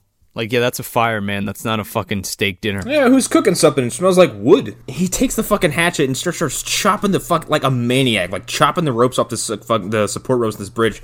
Looks over, and Fishman is paralyzed with fear in the middle of this thing, and he's like, "Shit!" Let me tell you something real quick. If you chop the left side of this bridge, it's gonna do exactly what Sean is afraid of. It's gonna fucking spiral because there's nothing supporting the other side. It's gonna start spinning like a fucking top. Yeah, like Fishman is fucking DED dead right now. Yeah, and I think his only chance would be to hold on to a fucking rope, but then again, it would probably buck him off like a bull and send him careening to his death. For sure. But then Daniel Stern's like, "Fishman, come on!" And Fishman's sitting there, he's like, "I can't, because I'm a big old coward." He's like, "Come on, you're Fishman, the super stud. Say that." The super stud. Yeah, say it with me. Scream it. And yeah, first he's like, "Oh, it's not working," and then here comes Manelli with a fucking sniper rifle that he pulled out of his back pocket. Where the fuck did he get this thing? He's been carrying it the whole time. Maybe that's why he's so fucking tired. Maybe carrying a 20-pound rifle along with you the whole time is probably exhausting. Well, he's about to shoot Daniel Stern, who's trying to, like, walk this kid off the bridge, and Erickson comes up and is like, hello, dumbass. Let's be honest, carrying that fucking spare tire the whole time is tiring him out. Well, I'm sure the gun isn't helping, but like I like how Erickson walks up and just fucking palms the barrel of this rifle. He's like, "Not on my watch." He's like, "There's a fucking Ranger Scout on that bridge." There's a Ranger Scout on that bridge, you maniac. Now don't point this anywhere before I twist you around like a pretzel and cook you over a fire. I still don't trust you, but follow me. So Daniel Stern is fucking. He's like, "Look, Fishman, this is it. This is the last fucking thread. I'm gonna cut it if you don't fucking run over here." And then he does, and he's like, "I'm so proud of you, Fishman, and let's get the fuck out of here." Let me destroy this bridge and have none of you ask why. Yeah, what? Well, he does have them all run ahead, but yeah, Fishman saw him doing it, so like he should at least be like, "Yeah, why were you doing that, by the way?" Why'd you chop the bridge off, mister? Well, I saw that bear coming after us from earlier. Like why wouldn't the one who had his hatchet taken, like, "Why'd you take my hatchet? And where is it?" Don't worry about it. But yeah, Fishman runs across this bridge, and then, like, Stern sees... Erickson gets on the bridge, and they have this moment, like, "Don't do it," and Daniel Stern's like, "Oh, I'm gonna do it." And then slams the axe down and cuts the fucking ropes in this bridge, and Erickson does a fucking, a Max Payne dive back to the grass. They're all complaining that they're tired and shit. And they're like, "All right, let's set up fucking camp." And Daniel Stern's like, "You know what? I chopped a fucking bridge down. We're good. They're not gonna fucking make it over here that quick." They can't grow wings. Erickson flies there with a hang glider. "Guess what I built out of leaves and trees?" "I built this out of a fucking blade of grass and some chewing gum." "How did you get above us?" "Don't ask questions. I'm Erickson." I trained MacGyver. "I am the wilderness." "See this badge right here? It's my MacGyver training badge." Barnhill's like, "I got that one too." Because apparently this kid is a fucking amazing. Yeah, I got it while climbing Kilimanjaro. So yeah, they make camp. Daniel Stern can't put a fucking tent up. No, and he mistakes a fucking pine cone for a wasp's nest, and he's like, because one of the kids is like, "Oh, I read in the manual." I think it's Fishman. He keeps saying, "It was in the manual. I saw that if you use a pine cone to start the fire, it's faster." And he mocks him. Daniel Stern mocks the guy. Yeah, because like he's like, why would we use pine cones? That's stupid. And he's like, because if we're surrounded by green, then we use pine cones. He's like, it's in the manual. And Daniel Stern's like, manual. He grabs a fucking beehive. Yeah, and he's fucking like juking and jiving with it like he's playing football.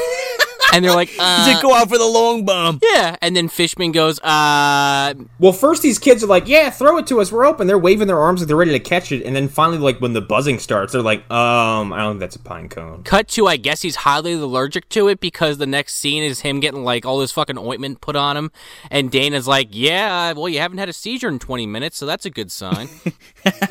Let me tell you something. If he had a seizure up in that mountain, he's not going anywhere for a while. I don't think so.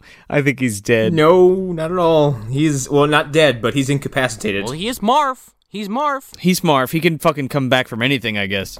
Maybe the seizures are induced from all the injuries he's had as from the Home Alone movies. You know what it is? This isn't the same fucking timeline, guys. There's timelines colliding, and the collision of the timelines are giving him these fucking, synapses. Oh, duh! Are you telling me he's having temporal brain short circuits? It's the Marverse, man. The Marviverse? The Marviverse. It doesn't even get a number. It's the Marv cinematic universe. He's not supposed to be there. See, this Marv is supposed to be from Home Alone. I'm not supposed to be. This is actually supposed to be Daniel Baldwin.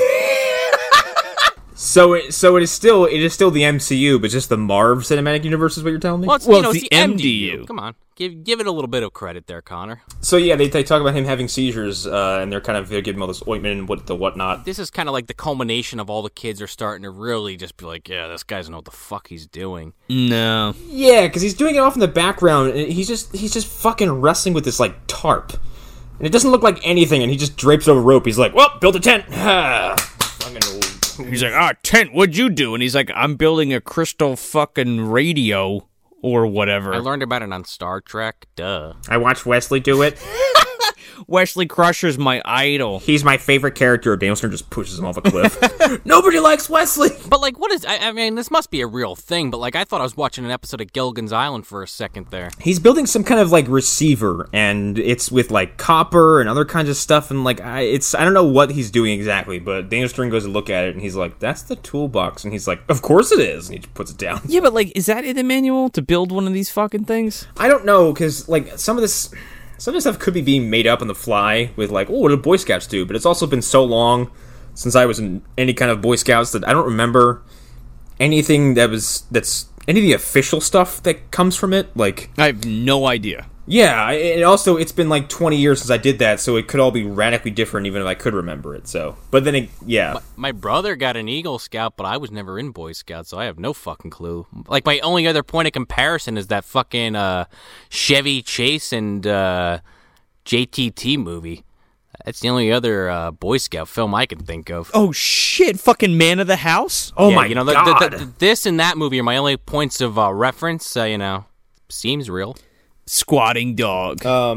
I was an Eagle, never made it to Weeblo. That's basically as far as I know. Holy shit, man. I just did Cub Scouts and that was it. Eagle is like the last thing. I guess they call it something different for like the lower. Oh, I'm sorry. It was Weeblo into Eagle Scout. That's what it was. Yeah. But that's a little biography for me.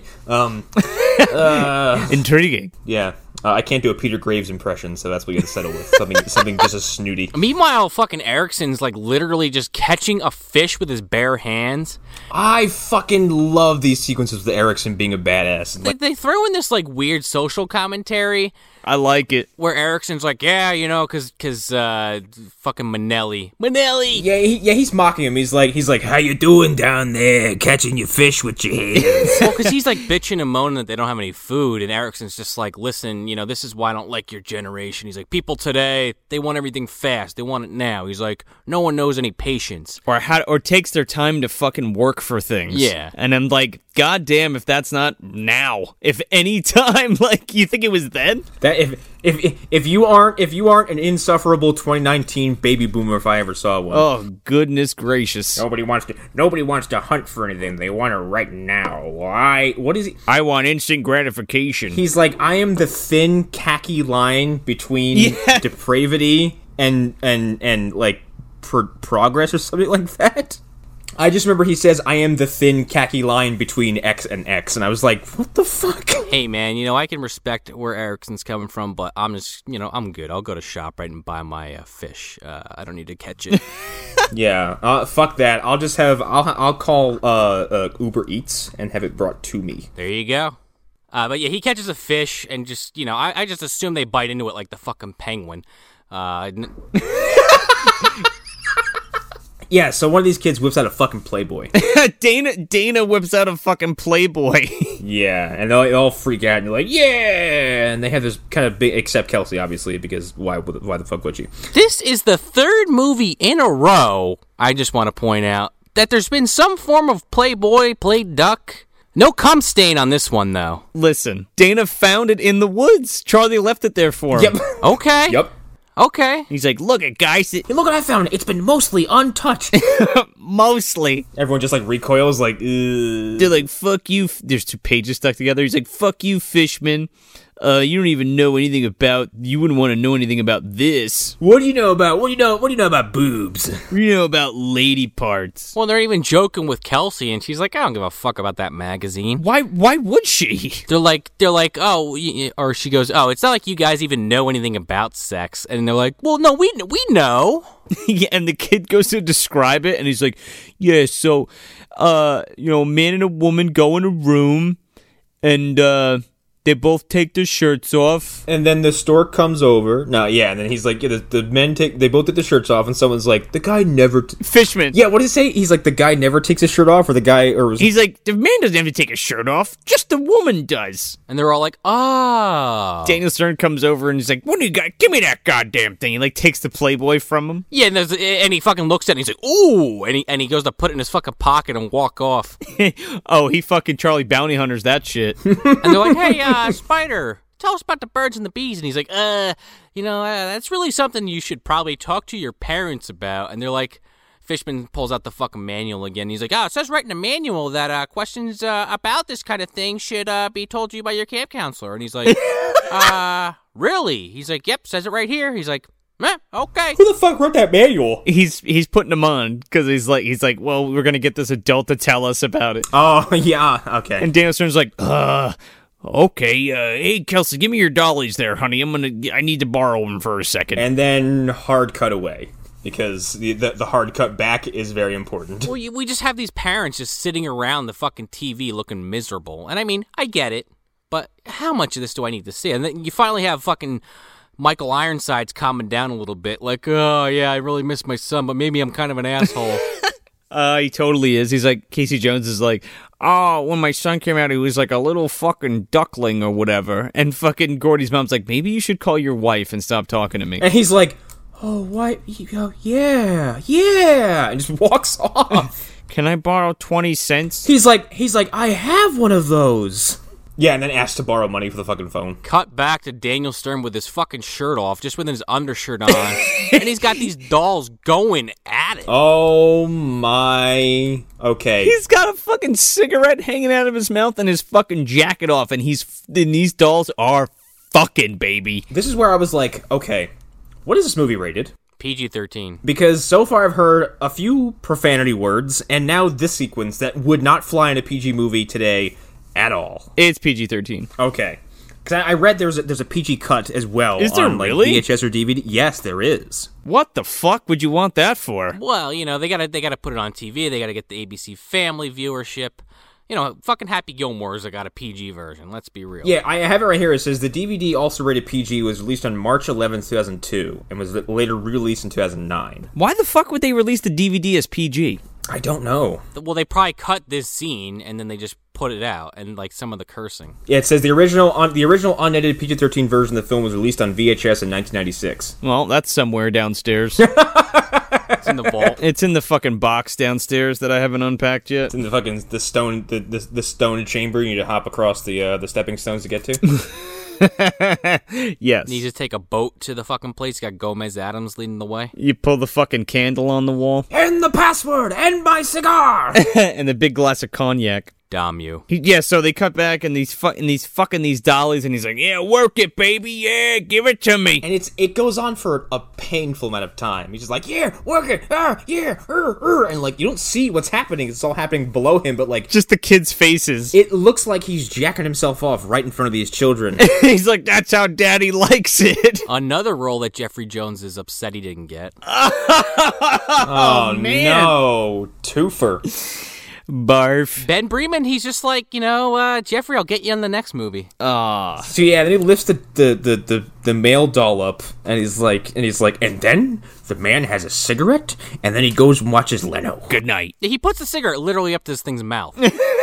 Yeah. And they're all just sitting there shell-shocked. We did say, like, he's had a cigarette dangling out of his mouth the whole time. Yeah, and then fucking hard cut to them, like, around the fire, and they're telling, like, ghost stories or some shit, or, like, what ifs. Right, and, the one kid saying, if you all froze to death and you were there was only one of us that survived, would the survivor eat the other bodies? And they're all like... The frozen bodies. Yeah, we'd eat them. Why not? Yeah, sure. I'd eat that fucking body. Wilford Brimley comes out and is like, yeah, I'd eat them. And then he's like, okay, Spire, it's your turn. Daniel Stern's like, all right, now, say you were a delivery man and you hated your job, and then one day some guy asked you to deliver a bunch of packages to his house in secret, and that he would give you $50 a package if you kept your mouth shut. And you made a sweet deal, and it was like, you felt good because you were excited about it because you're like a spy or whatever, and being a delivery man is boring.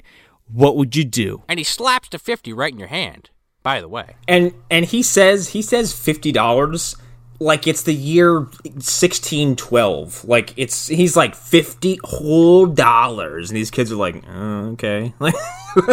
Okay, that's like nothing. That's my allowance. That's a video game, dude. You're a loser, man. Yeah, they're just like, yeah, it would be a setup, or only a sleazeball would do that, or a moron, and he's sitting there saying, oh. Yeah, he's like, oh, that was too easy. Like, only a sucker would fall for that. Or a doofus, or an idiot, or a sleazeball. And he's like, yeah, good night, kids. I am going to bed. He's just like cringing every word that comes out. He's like, yep, okay, stop, now I'm hurt. So yeah, they all go to bed after this very uncomfortable sequence involving dolls. And then the fucking crystal radio. Next morning, and the fucking kids playing with the crystal radio. He's like, I just needed a couple of coconuts to get this thing up and running.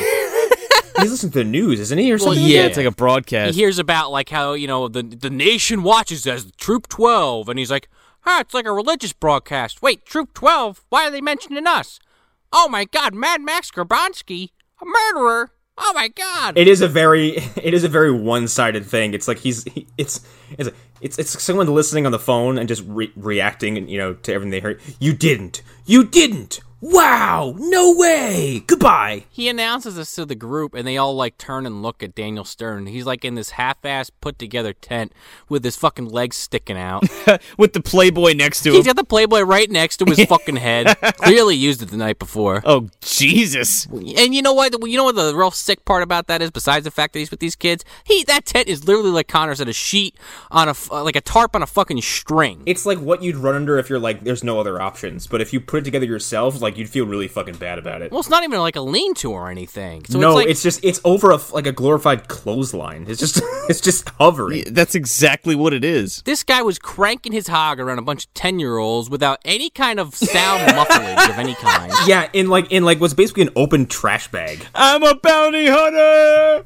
There it was. So they go up and they kind of they sneak up and they grab his wallet. And, lo and behold, it says Max Grabowski. It says Mad Max Grabowski on his license. It said Mad Max on his license, yeah. Can you add a nickname to my license? It's written in there in pencil. His fucking, driver's license picture is fucking hilarious. It looks like he's, like, on dope. But then he kind of starts to wake up, and for some reason he slept with the gun in his hand. Well, that makes sense to me, because, like, just in case those guys found him. Yeah, but then wakes up and, like, does his waking yawn and stretches out and starts pointing the pistol at these kids, like, in the face. Well, he's still asleep when he does it, so he doesn't know he's doing it. Yeah. Yeah, no. Yeah, it's all subconscious, but it's just the Right. visual is like, why would you stop it? Well, they get totally freaked out by all this, so they're like, fuck, we need to get away from this guy. It really is Grabelski, or whatever the fuck his name is. This is where they concoct a plan, I think, to incapacitate him. No, they do smoke signals first. Oh, that's right, the smoke signals. That's because Erickson sees him, he's like, aha, my scouts. Bless those little scouts. Bless those little children. Look at them making smoke signals like a pro. And it's like, okay, 2 shorts and one short and 2 longs. And he's like, okay. And he's like, oh shit, I meant 2 shorts and 1 long. And he's like, oh fuck, what do you want me to do? Erase that? Yeah, Erickson goes, it's pretty good, except it says BELP. B-E-L-P. Belp. Manelli's like, Belp.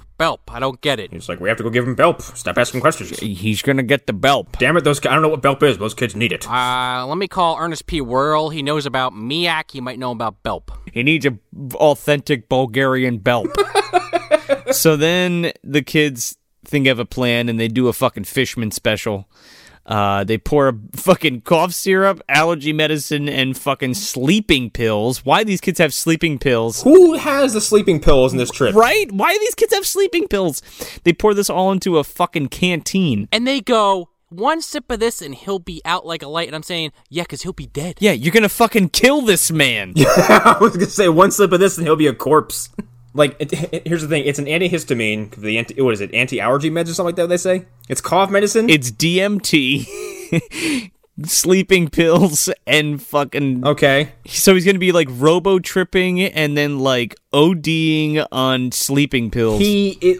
Forget sleeping. He would be fighting imaginary dragons whilst trying to stay awake. Oh, for sure. And likely vomiting his guts up. Like, he would be tripping fucking balls. Yeah.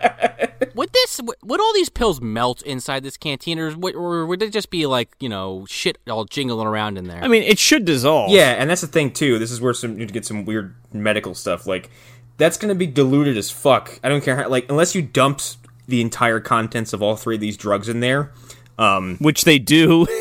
Which they do, but if they didn't, like, you just have, like, a watery fucking drink that would make you feel really lousy afterwards. But, like, yeah, this is all, the entirety of all 3 of these things in a canteen that's not that big. Congratulations, you've made kill juice. Again, he's a fucking cartoon, so he drinks it and like, the little fucking, like, pop bubbles appear above his head, and he's like, I've been having, yeah. Well, he's got that asbestos tongue, man. He doesn't even taste it. Do you see the pink elephant over there? I can't tell if it's African or European. They get him to drink this shit. They're like, you look parched. And he's like, fine, I'll drink the drink. And he fucking drinks it, and he's like, that is good. And he's just like fucking tripping face, drinking this fucking canteen, running through the woods. He gets a sudden burst of energy, but then, like, just eventually just fucking conks out. He's high as fuck. And also, like, since he drinks it and he decides he wants to move quickly and he's, like, basically at a jog, I'm like, yeah, your heart's pumping faster, which means this is going to hit you like a fucking battering ram. Oh, yeah. But he's also, like, 7 feet tall, so his strides are like fucking tall man strides, and these little kids are like, wait up! The kids basically are, they can't believe that this concoction isn't doing anything. Oh, that's right. And I think it's Gory who decides he's going to put on some kind of performance. Yeah, a couple of them start tripping and acting like they hurt themselves, and Max just kind of like, all right, you guys are fine, and Fishman kind of slips up and says, don't worry about it, Mr. Grabowski, don't hurt me. Or something to that extent. Like, Mr. Grabowski, don't worry about it. I guess I'll be okay. He's like, Grabowski? He's like, oh no, I had this doctor, Pulowski, and, just, I don't know why it popped in my head, but it just randomly did. He's my uncle, he's a cop, his name's Kaminsky. Oh, Fishman. Yeah, Fishman. Here's his You're a good boy. You're a good boy. And then fucking Daniel Stern's like, how'd you know my name? Don't fuck with me, kid! Don't say my name and I love you in the same sentence. Dean Stockwell's like, okay, bye. He's just like in a bush somewhere. And so all the kids fall on their knees like, please don't fuck us, Jeffrey Jones. I mean, don't kill us, Mad Max. Oh my god. And he's like, Jeffrey Jones? And then he faints. Ooh, what? Yeah, he's like, who are you talking about? That guy from, and then just passes out. He's like, I've been Beetlejuice. Your dad from Beetlejuice? And then he takes a nap. I love Stay Tuned. And then he fucking falls to the ground. Ferris Bueller. Yeah, he passes out, and is it as he passes out? Doesn't Erickson kind of come up with him? Yeah, Erickson and Manelli catch up, but as they're approaching, it cuts back to the camp counselors basically shouting for help, trying to get help, and just Manelli comes up. You don't actually see what happens to Erickson right away. He's just not there. And Manelli, we're gonna need some belp. He's like, he walks up. He's like, I got the belp. Who ordered the belp? I got a hot plate of belp for you. So yeah, Manelli walks up, and they think they're gonna get help. And he kind of Manelli picks up Stern's like fucking limp ass body. And he's like, "Don't worry, I'll take him and get him arrested." Blah blah blah blah blah. Good job, kid. You stay here. Good job, kid. You stay here in the middle of this wilderness. I'll take this man up to up to an undisclosed location. Goodbye. FBI, by the way. So they see a helicopter and it flies like right over them, and they're like screaming. They're like, "Wait a second! Why didn't the helicopter stop for us?" Yeah. And I'm sitting here thinking fucking First Blood on the back of my head. I was thinking that maybe it's Brad Vickers going to drop a rocket launcher off to Jill Valentine while she's fighting the Tyrant, which is why he can't make any stops for those children. It's possible. Fucking Long Tall Sally starts playing. Drop it off to Daniel Stern. He's like so fucked up from this cough syrup. He just drops it and just blows them both up. the rocket launcher just hits him in the face and kills him instantly. Well, he'd be okay. He took how many bricks to the face? And an iron. Don't forget the iron. Cement bag. You name it. He got hit by it. Right in the face. Right in the kisser. So Palmer, Manelli, Fatman, whatever we want to call him. Is his name Manelli or Palmer? I've been calling him Manelli the whole time. Well, we've been calling him Manelli or Palmer. It's kind of the same way we refer to people as either actors or their character names, or as something else entirely. Yeah, like a fat fish that plays the saxophone from The Little Mermaid. Exactly. They're all the same. It's the same guy. So I believe he drags Daniel Stern off to this helicopter. He's kind of starting to come to. And then out from this helicopter, it's funny because this is supposed to be like a reveal because there's like a dramatic musical cue, and the doctor from Silence of the Lambs steps out of this fucking helicopter. Anthony Held. Yeah, Anthony Held. He's in he's in Deep Rising too. I love that film. Yeah, he's in pretty much all of the Anthony Hopkins Hannibal Lecter movies. He is, isn't he? Yes, he's in Red Dragon, Silence of the Lambs, and I believe he's in Hannibal. I haven't seen Hannibal in a minute. I got to revisit Red Dragon and Hannibal. This is the Reinhardt bragged on that Daniel Stern is being blamed for killing, mind you. Yeah, and then Stern kind of comes to and he's like, but Ragden, Reinhardt, whatever the fuck his name is, the stupid name. What about your teeths? And he's like, at $1 million a tooth, I could afford it. Meow, meow, meow. Okay, all right. Because they found his teeth at the fucking crime scene. Yeah, but he said that. I was like, wouldn't it be just easier to fucking falsify your dental records? Like, you had all your teeth removed? It's like a Cinco product.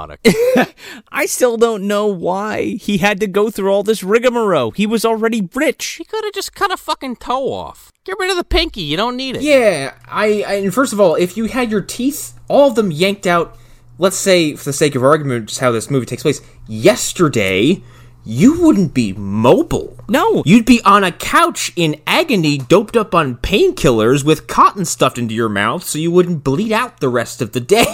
Especially in 1995. Yeah. You wouldn't be walking around getting on fucking helicopters. Unless he had these dentures that he claims to have now this entire time, and he just had this fucking set of teeth sitting in a cup in his fucking office until the moment was right. Maybe. I guess, but again, one would hope that was the case, because if it was like, well, I got all my teeth pulled out yesterday, I'm in blinding pain. I don't even know where I am. This movie's silly as shit, but it doesn't reveal the semantics of anything. The crime? No, it does. No, that's yeah. It doesn't really give you a whole lot of background to how this all came together. So when he steps out of his helicopter, he's like, oh, my teeth. Well, for $1 million, blah blah blah. I'm like, what do you mean you had your teeth pulled? Yeah, question mark. By who? And then Palmer is like fucking.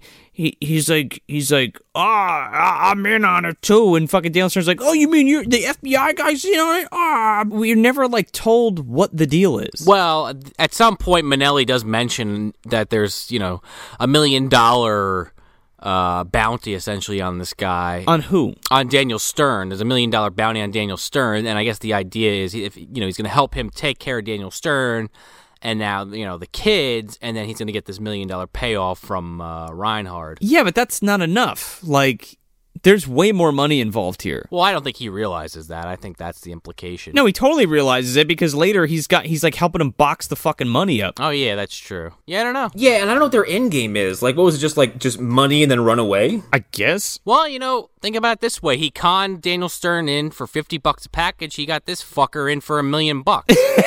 Yeah, this guy doesn't sound like the smartest criminal I've ever heard of, so. By the way, in these packages, there's 10 boxes filled with $10 million each inside each of these boxes. And this guy doesn't seem like some kind of major gangster or anything. Like, Daniel Stern could have just, taken a few of these and just fucking, hit the Bahamas. Yeah, right. He could have taken the money that fell out of the box when he jumped into the fucking window. That too could have been fucking skedaddled. There's a lot of, weirdness and vagueness to, the crime aspect of this movie, because I still don't know what, Bragdon's even trying to do. Yeah, I think he was, rich anyway. I don't know what's happening. He's probably doing the same thing the guy did in Pursuit. He's probably trying to dodge his taxes or some shit with the IRS. I'm going to put Daniel Stern in jail, but I'm going to give him some money maybe later, because he's my son. But I'm actually going to give it to Manelli. Bragdon's like, hello, son. $1 million a tooth for you, my son. Yeah, you can have your teeth pulled too. We'll be like father and son. We'll be the Denture brothers. Daniel Stern's like, why'd you pick me? And he's like, because you're a fucking loser. And then fucking the cavalry shows up with a training bra. Oh my god, yeah. They're like, Kelsey, wow, your training bra is really coming in handy. This is just like getting to second base. That's disgusting. Well, they're flinging rocks out of the fucking thing. Yeah, and they KO Palmer right away. And then the problem is their next move is telegraphed by at least 100 yards. So they go to shoot at Bragdon. God damn it, his name's dumb. Reinhard Bragdon. He just fucking ducks and they just pelt Stern right in the head. And he goes off the cliff into the fucking whitewater rapids. Yep, and it's another shot where Daniel Stern's legs are the only thing you can look at because they're just all over the fucking place. Kevin Bacon's down there with a broken leg. The Burt Reynolds is down there too. So then the kids jump in after him? Is that what happens? Okay, stupid, but go on. They get kind of chased around, the kids.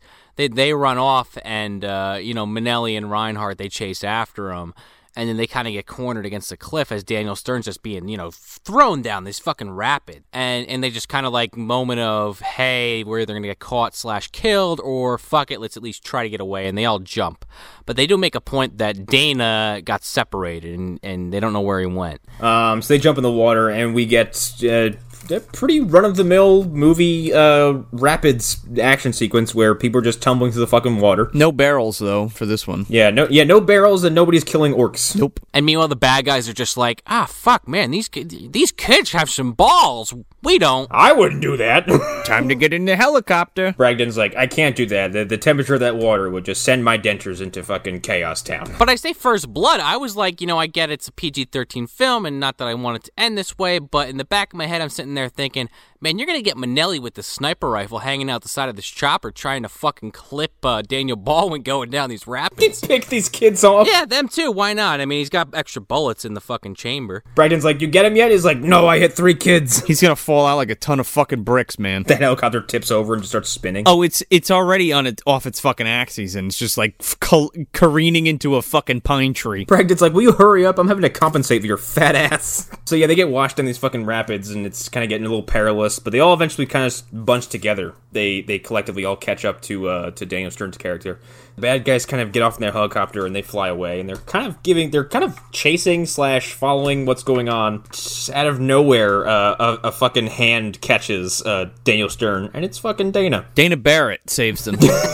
Sigourney Weaver just shows up. Yeah, she's floating 4 feet above the covers. No, it's their friend Dana. 4 feet above the water. He grabs Daniel Stern's hand. They kind of have a chain of Daniel Stern and all the other campers, and they pull each other all up. They're like, how'd you get here? He's like, shut up and grab my hand, you moron. Because the script said I had to be. Here we go. Yeah, the script displaced me, and I found my way back. You ever see that movie Yesterday's Target? I've got the screenplay. Check it out. I found it with the Playboy in the woods. It says Gordy's gonna jump off a cliff later. I can't imagine why he's gonna do that.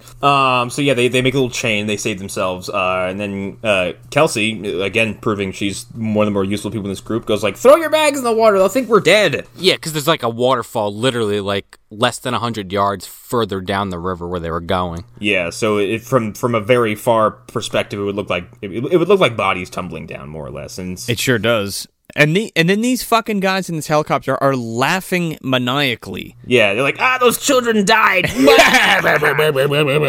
It's like fucking Spy Kids, for God's sakes. All right, I get it. Like, You're evil. Okay. like not only you're evil, but like from the bad guy's perspective. All right, I'm playing devil's advocate here, so hear me out.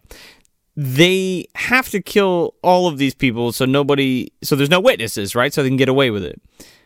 I don't think I'd be happy about that though. You know what I mean? Yeah, I don't think I'd be happy with 5 to 7 pieces of collateral damage who are all minors. Yeah, on my conscience, and they're just like, that was hilarious. Bye. Yeah, did you see those kids tumble over the waterfall? And you know what? And Manelli kind of is contradicting himself, because in this scene, he's like all about it, cheering and fucking clapping the other guy's hand, and then like later on in the movie, he's like, I didn't want to kill any kids. I didn't shoot anybody. Not yet, anyway. I've had this sniper rifle the whole film, and I've never actually, fired it. Well, because Erickson will jump out of a fucking tree and or jump out from any location, because I think Erickson's like a coiled spring the whole time. No Ranger Scouts on my watch. I built some stuff, a flying machine out of some bear droppings and some pine needles. It'll take you as far as Bixby. So they're all safe on the bank, and they're like, now what? Fucking hard cut to like a fucking torrential downpour, and they're all like walking with like no packs or like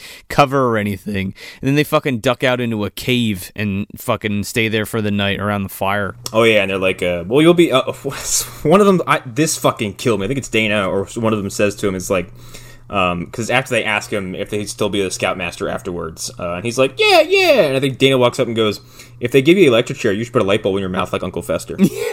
And he's like, yeah, that's a good idea. Yeah, it's a good idea. Shut up, kid. All these kids are like, all right, let's make a plan and go kill him. Yeah, we'll rip his head off or whatever. Like the fucking, like Bragdon.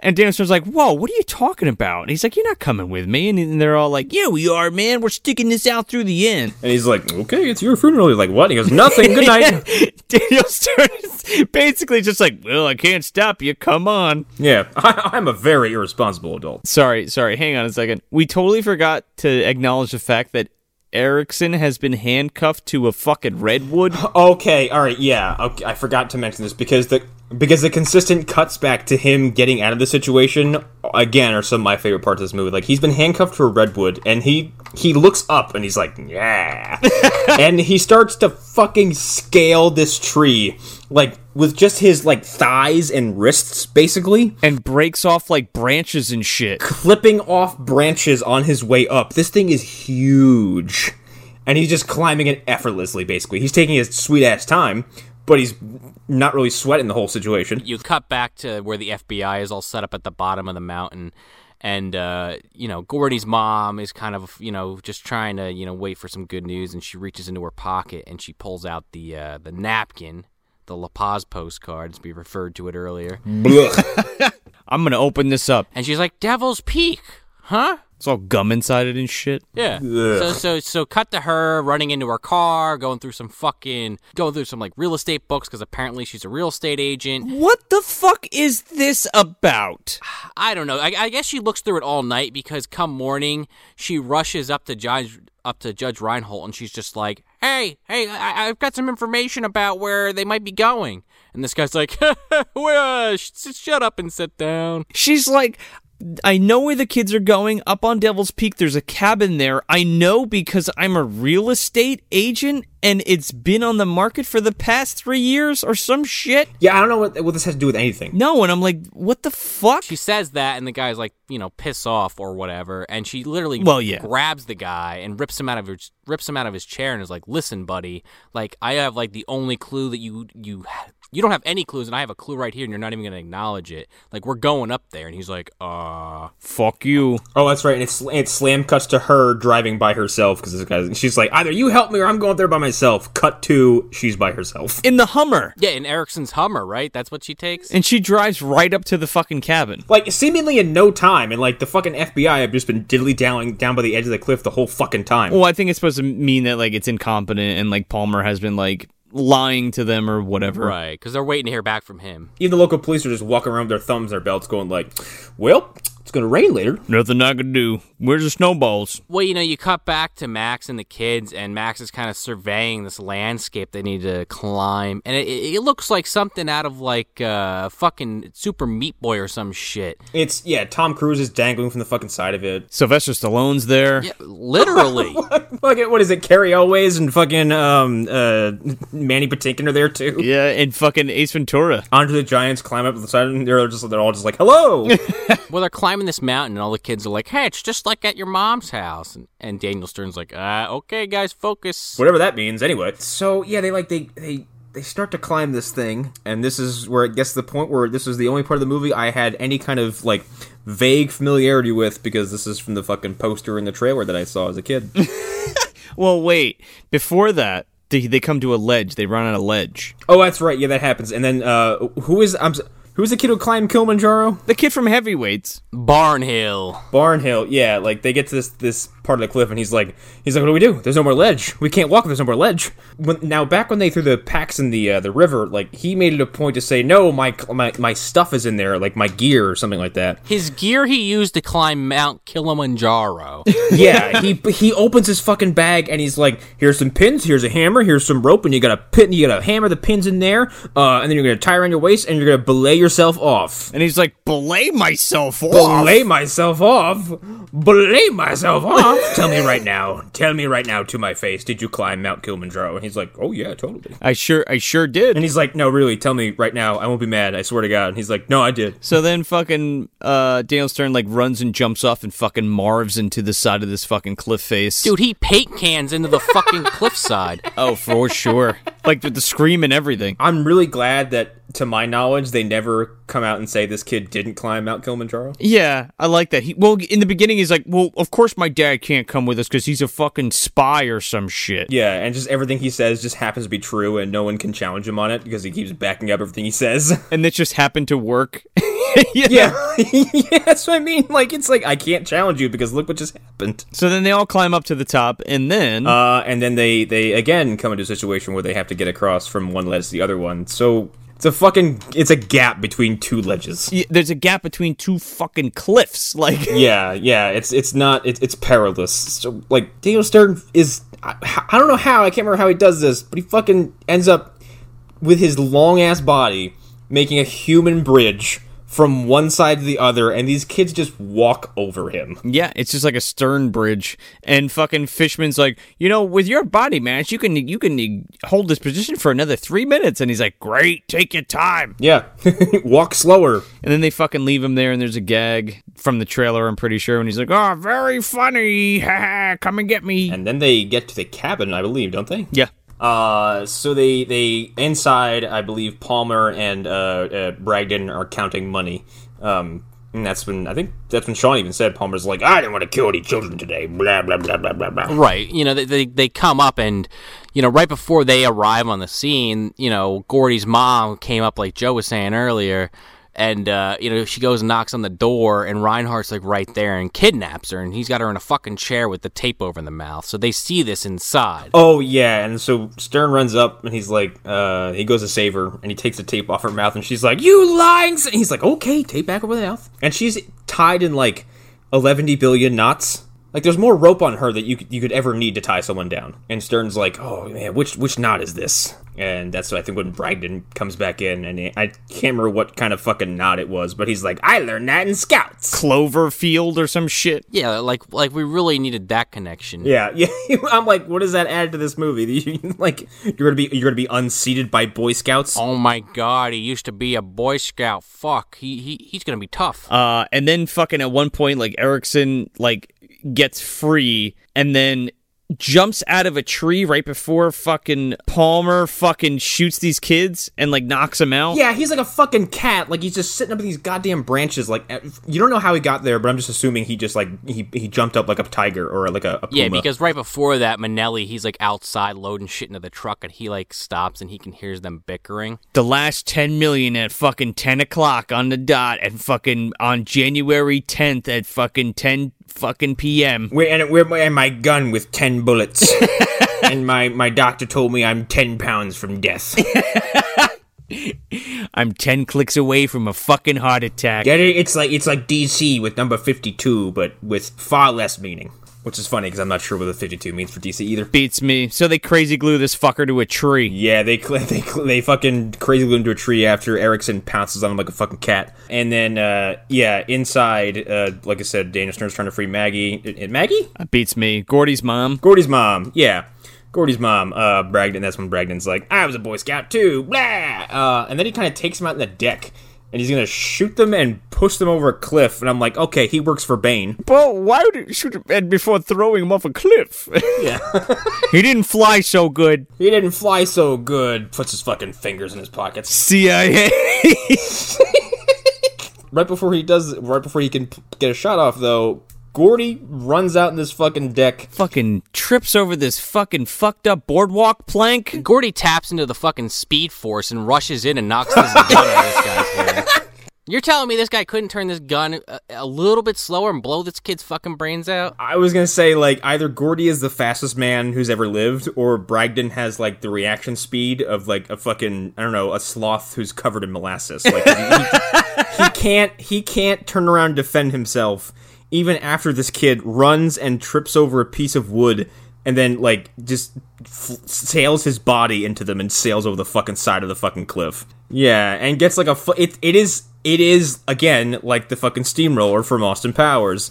This kid starts running and Bragdon's like, what?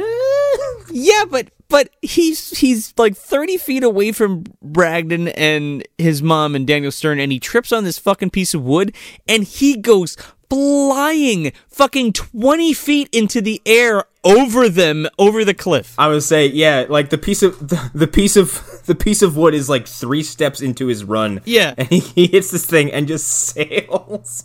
It is like a fucking flying crossbody from like several feet away. Bragdon like freaks out because this kid just flew over the cliff like on his own accord, and he just drops his gun and runs away. Then Stern's like, check for child, fight Bragdon, and goes to fight Bragdon. And he fucking punches his dentures out. Jumps on him and punches his fucking dentures out. Fucking ridiculous. So spoiler, Gordy's not dead. Yeah, Gordy is fine. He's hanging on to I have to say, a very fake-looking branch hanging off this fucking mountain. A branch? It's like a fucking tree jutting out from the side of this rock. It looks like a broomstick that's been decorated, but like with extra bulk. It's so rigid, like it looks like a fucking like a big old like a cone that's been decorated. So and then Daniel Stern goes full cliffhanger, or Ace Ventura trying to save a raccoon, either one. Hang on, little buddy. Traumatizing dozens of kids everywhere. You know what? I was a little traumatized after watching this movie because I'm sitting there thinking, man, Daniel Stern's got some fucking grip, man, because he's holding on to this like very sleek looking rock. He's got fingers of steel, man. He fucking just shoved them right into the rock and gripped it. It's almost as if they, built it into the rock for him to hold on to. But yeah, he's basically, if you could even envision it without actually seeing it, it's basically like this rock where I keep wanting to call him Daniel Baldwin, and I know that's wrong. You almost called him Daniel Baldwin, and it wouldn't actually, early in the movie, you did call him Daniel Baldwin. I was like, I'll let that one go. I fucking think it's hilarious. I just let him roll with it because I think it's funny. Yeah. So Daniel Stern, he's holding on to this rock, and you just picture like basically he's got his hand held all the way above his head, and he's like barely holding on to that, and he's like got the rest of his body barely reaching this stick that Connor just described, and it's over like what 1,500 foot fucking drop. Oh, it's a terrifying looking fall. Yeah, and he looks more scared than the kid does. Yeah, Gordy's like, I'm good. I'm just happy I didn't die when I jumped. They kind of do that thing where it's like Daniel Stern is talking to Gordy and he's saying, you're gonna have to let go and grab my hand. But like as he's saying it, Daniel Stern also lets go of like where he's holding to kind of get closer to the kid. So he's kind of like telling himself to do it. Yeah, but like the physics of this scene just don't work at all. They should both be fucking splattered on the side of this fucking cliff face. Well, yeah, even if Gordy managed to even come within reach of that tree, like, he was falling. He would have just fucking crashed right through it and kept going. At like the angle that Daniel Stern is at, like holding onto this rock, there's no fucking way he could support the weight of that child. No. They would both tumble to their deaths. Yeah, he would just slip and fucking fall. He just fucking throws Gordy back up on the rock and then climbs up himself. Yeah. Basically, as it's breaking, he grabs him and it breaks and he throws him up. So yeah, Daniel Stern somehow manages to maneuver on this like 2.5 inches of fucking wood to get this kid on this sleek, flat as hell rock that he's holding on to. And, they go up to the mom, and she's like, of course, a minute ago she hated the guy, and now she's like, oh, thank God, thank you, Daniel Stern. He's like, I know a guy named Angelo who said I can adopt you as a family. It's my way of saying thank you. You could be my new wife. Yeah, hello, you're my wife now. Hi, you're my wife and my kid now, because I saved your son. And you're... I've drafted you. Fuck it. This is how this works in the MDU, man. So, yeah, Bragdon and Palmer are captured. If you thought this movie was heading for a bad ending. I don't know why. And they would have got away with it, too, if it wasn't for those meddling kids and that fucking Daniel Stern. Stupid Boy Scouts and their ridiculously manly Scoutmaster, who kind of actually is the one who kind of walks up and congratulates everybody. And isn't he giving a speech on the mountainside, and doesn't it dissolve into the badge ceremony? Sure does. Let me tell you something. Daniel Stern isn't getting an award. He is still going. He's still going to jail for kidnapping these kids. Like, you know what I mean? Like, they're not just gonna be like, all's forgiven because you weren't really responsible. Well, they could have had him in the back of the fucking patrol car, and Gordy mom could have went him like, drop all charges. I mean, maybe, but then all the other parents would have to do that. So I don't know. I think the problem is there's 4 other sets of parents who could be like, I'm suing the fuck out of you. Yeah, he's like fucking yelling at them out the window. He's like, that's WETBANDITS. You'll know who I am. But they do give him this fucking medal, and I'm sitting there wondering, so did they have to do this for Gordy's mom to get to be a scout leader, or was it only for, Max? Man, fucking Daniel Stern gets a medal, but Chewie sat there like a fucking like a fucking man and just sat there and accepted. And he looks like Uncle Eddie in this fucking scene with the hair slicked back. He sure does. He's again somehow in an outfit that's still too small for him. It's like this blue jacket or some shit like that. And I want to note, They give these kids a fucking rank 1 Eagle, and I'm sitting there thinking, like, again, I'm not no Boy Scout expert, but from my understanding is an Eagle is like one of the highest ranks you can get, and they're 10. They deserve it. It's also like they said. He also says and you skip a rank and go right up to the top. It's like, wow, that must really suck for everybody else. But they also routed some criminals and faced death. So sure, give it to him. So yeah, he's their new scoutmaster, and he's not in prison for some reason. No, but he must have to do community service because Erickson's like, your next one is Yosemite, and he's like, oh great kids, you hear that? We're having an overnight in Yosemite. He's like, not just your kids, all the children in the world. All the kids that were fucking gonna break their piggy banks for Santa come running up to the stage. Yeah, Sam Whipple comes in with them hand in hand. Come on, children. Kid, wake up. We're going to Yosemite with Daniel Stern. Break open your life savings that your family could have used. Give it to Erickson. Young Connor from 1995 is there. He's like, not you, Connor. Your mother said you can't come. Yeah, more or less, yeah, probably. Whatever, I'm going to listen to my Godhead album. Oh, they weren't around then. Besides, I wasn't listening to that kind of music until I was old enough to have angst. I'm just busting your balls. And I'm fighting it with facts, okay?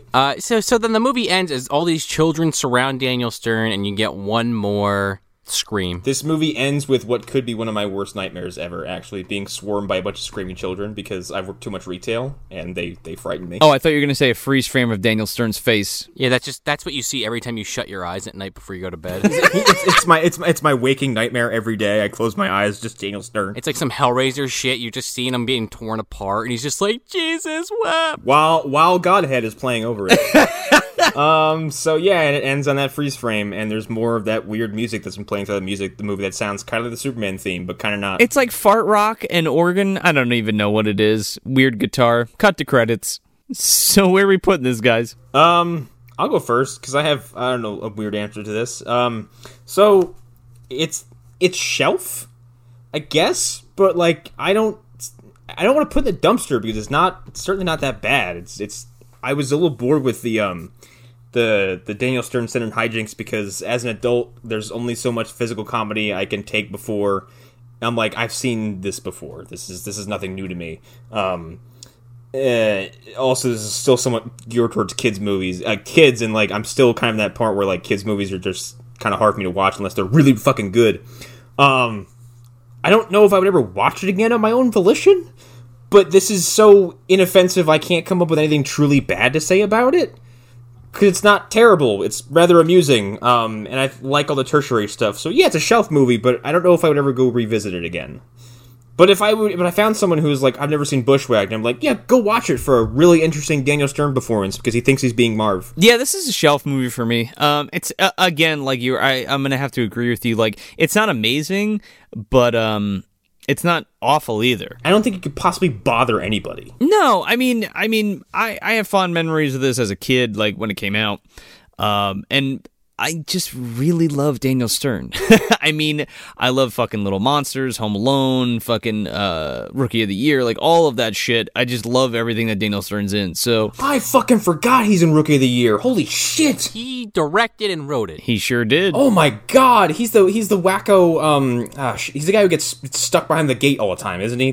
He's the trainer. He's like the pitcher trainer. Yeah, and he's in City Slickers too, man. Like, it's just, I don't know. I just love Daniel Stern, and the comedy's fucking on point here for me. I think the situational and the physical comedy is fucking great. Some of the writing is really funny. Yeah, completely unoffensive. On the shelf. I'd watch it again. I'm gonna say this is a dumpster movie, but it's like surface level. Yeah, like if that was gonna be me if I had to put in the dumpster, like just like Because like I don't know if I put this on the shelf. Like I don't think I like it that much. But it's, it's harmless, and there's enough in there that I did like, that I don't really want to shit on it, but I don't think I would necessarily go out to the store and buy it, even in the, in the metaphysical sense even. Not even a thrift store for like 25 cents? Yeah, you know what, I'd throw them $1 even, maybe it's the eggshell crate on the side of the dumpster, just to give it a little bit of the buffer between the shelf and the dumpster, right in there with your, Play Duck magazines. So hypothetically, if like a coworker was like, "I got a bunch of movies I'm giving away. Do you want them?" And you're like, Bushwhack and would Bushwhack's be in that. one of them, and you're like, "Oh sure, okay, I'll keep this." Like, and a couple of these, and he fucking grabs some pornos. Yeah, the porno and Bushwhack, I'll take them. Why not? No case of beer. Only if it's Meisterburger. Meisterburger. I'll take a Meisterbrow and a Meisterburger. What? Toys? People are playing with his toys? Not Connor. No, he got fucking Meisterburger straight up. Sam Whipple came up to him and said, "Not for you." Playing with my Power Rangers toys right in front of me. Look, the heads flip when you press the belt. Look, he's Tommy. Look, he's David Jason David Frank. Now he's the Green Ranger. Not for you, It's a good thing my mom especially would never hear these episodes. That's the third movie in a row we've done that I've had a shelf movie. So we'll see what the fuck happens next week. Yeah, maybe people think we're getting too soft. Well, I'm sure that'll change soon. I don't know, we just did Bunraku. I don't think that's pretty soft. So that's it. That's Bushwhacked from 1995, directed by Greg Beeman. Hey everybody, if you want some more bad movie goodness, you can check us out at MovieDumpsterPodcast.com. Subscribe to us on iTunes, Android, Stitcher, Spotify, Google Play, or Podbean, and make sure to leave us a 5-star review if you dig the show, because it helps us get out of the bottom of the dumpster into more eardrums. Yeah, and if you're on the social medias, you can follow us at Movie Dumpster on Instagram, Facebook, and Twitter. I'm Joe Escola. I'm Sean O'Rourke. I'm Connor McGraw. Thanks for visiting the dumpster. Oh, that's the ticket. A little spritz of cool, clean mountain rain. Shake your lizard, let it drain. Move your hips and spell your name. Send it straight and send it hard. Now a sword fight, go Asgard! I got some bad news for you, Palmer. That ain't rain.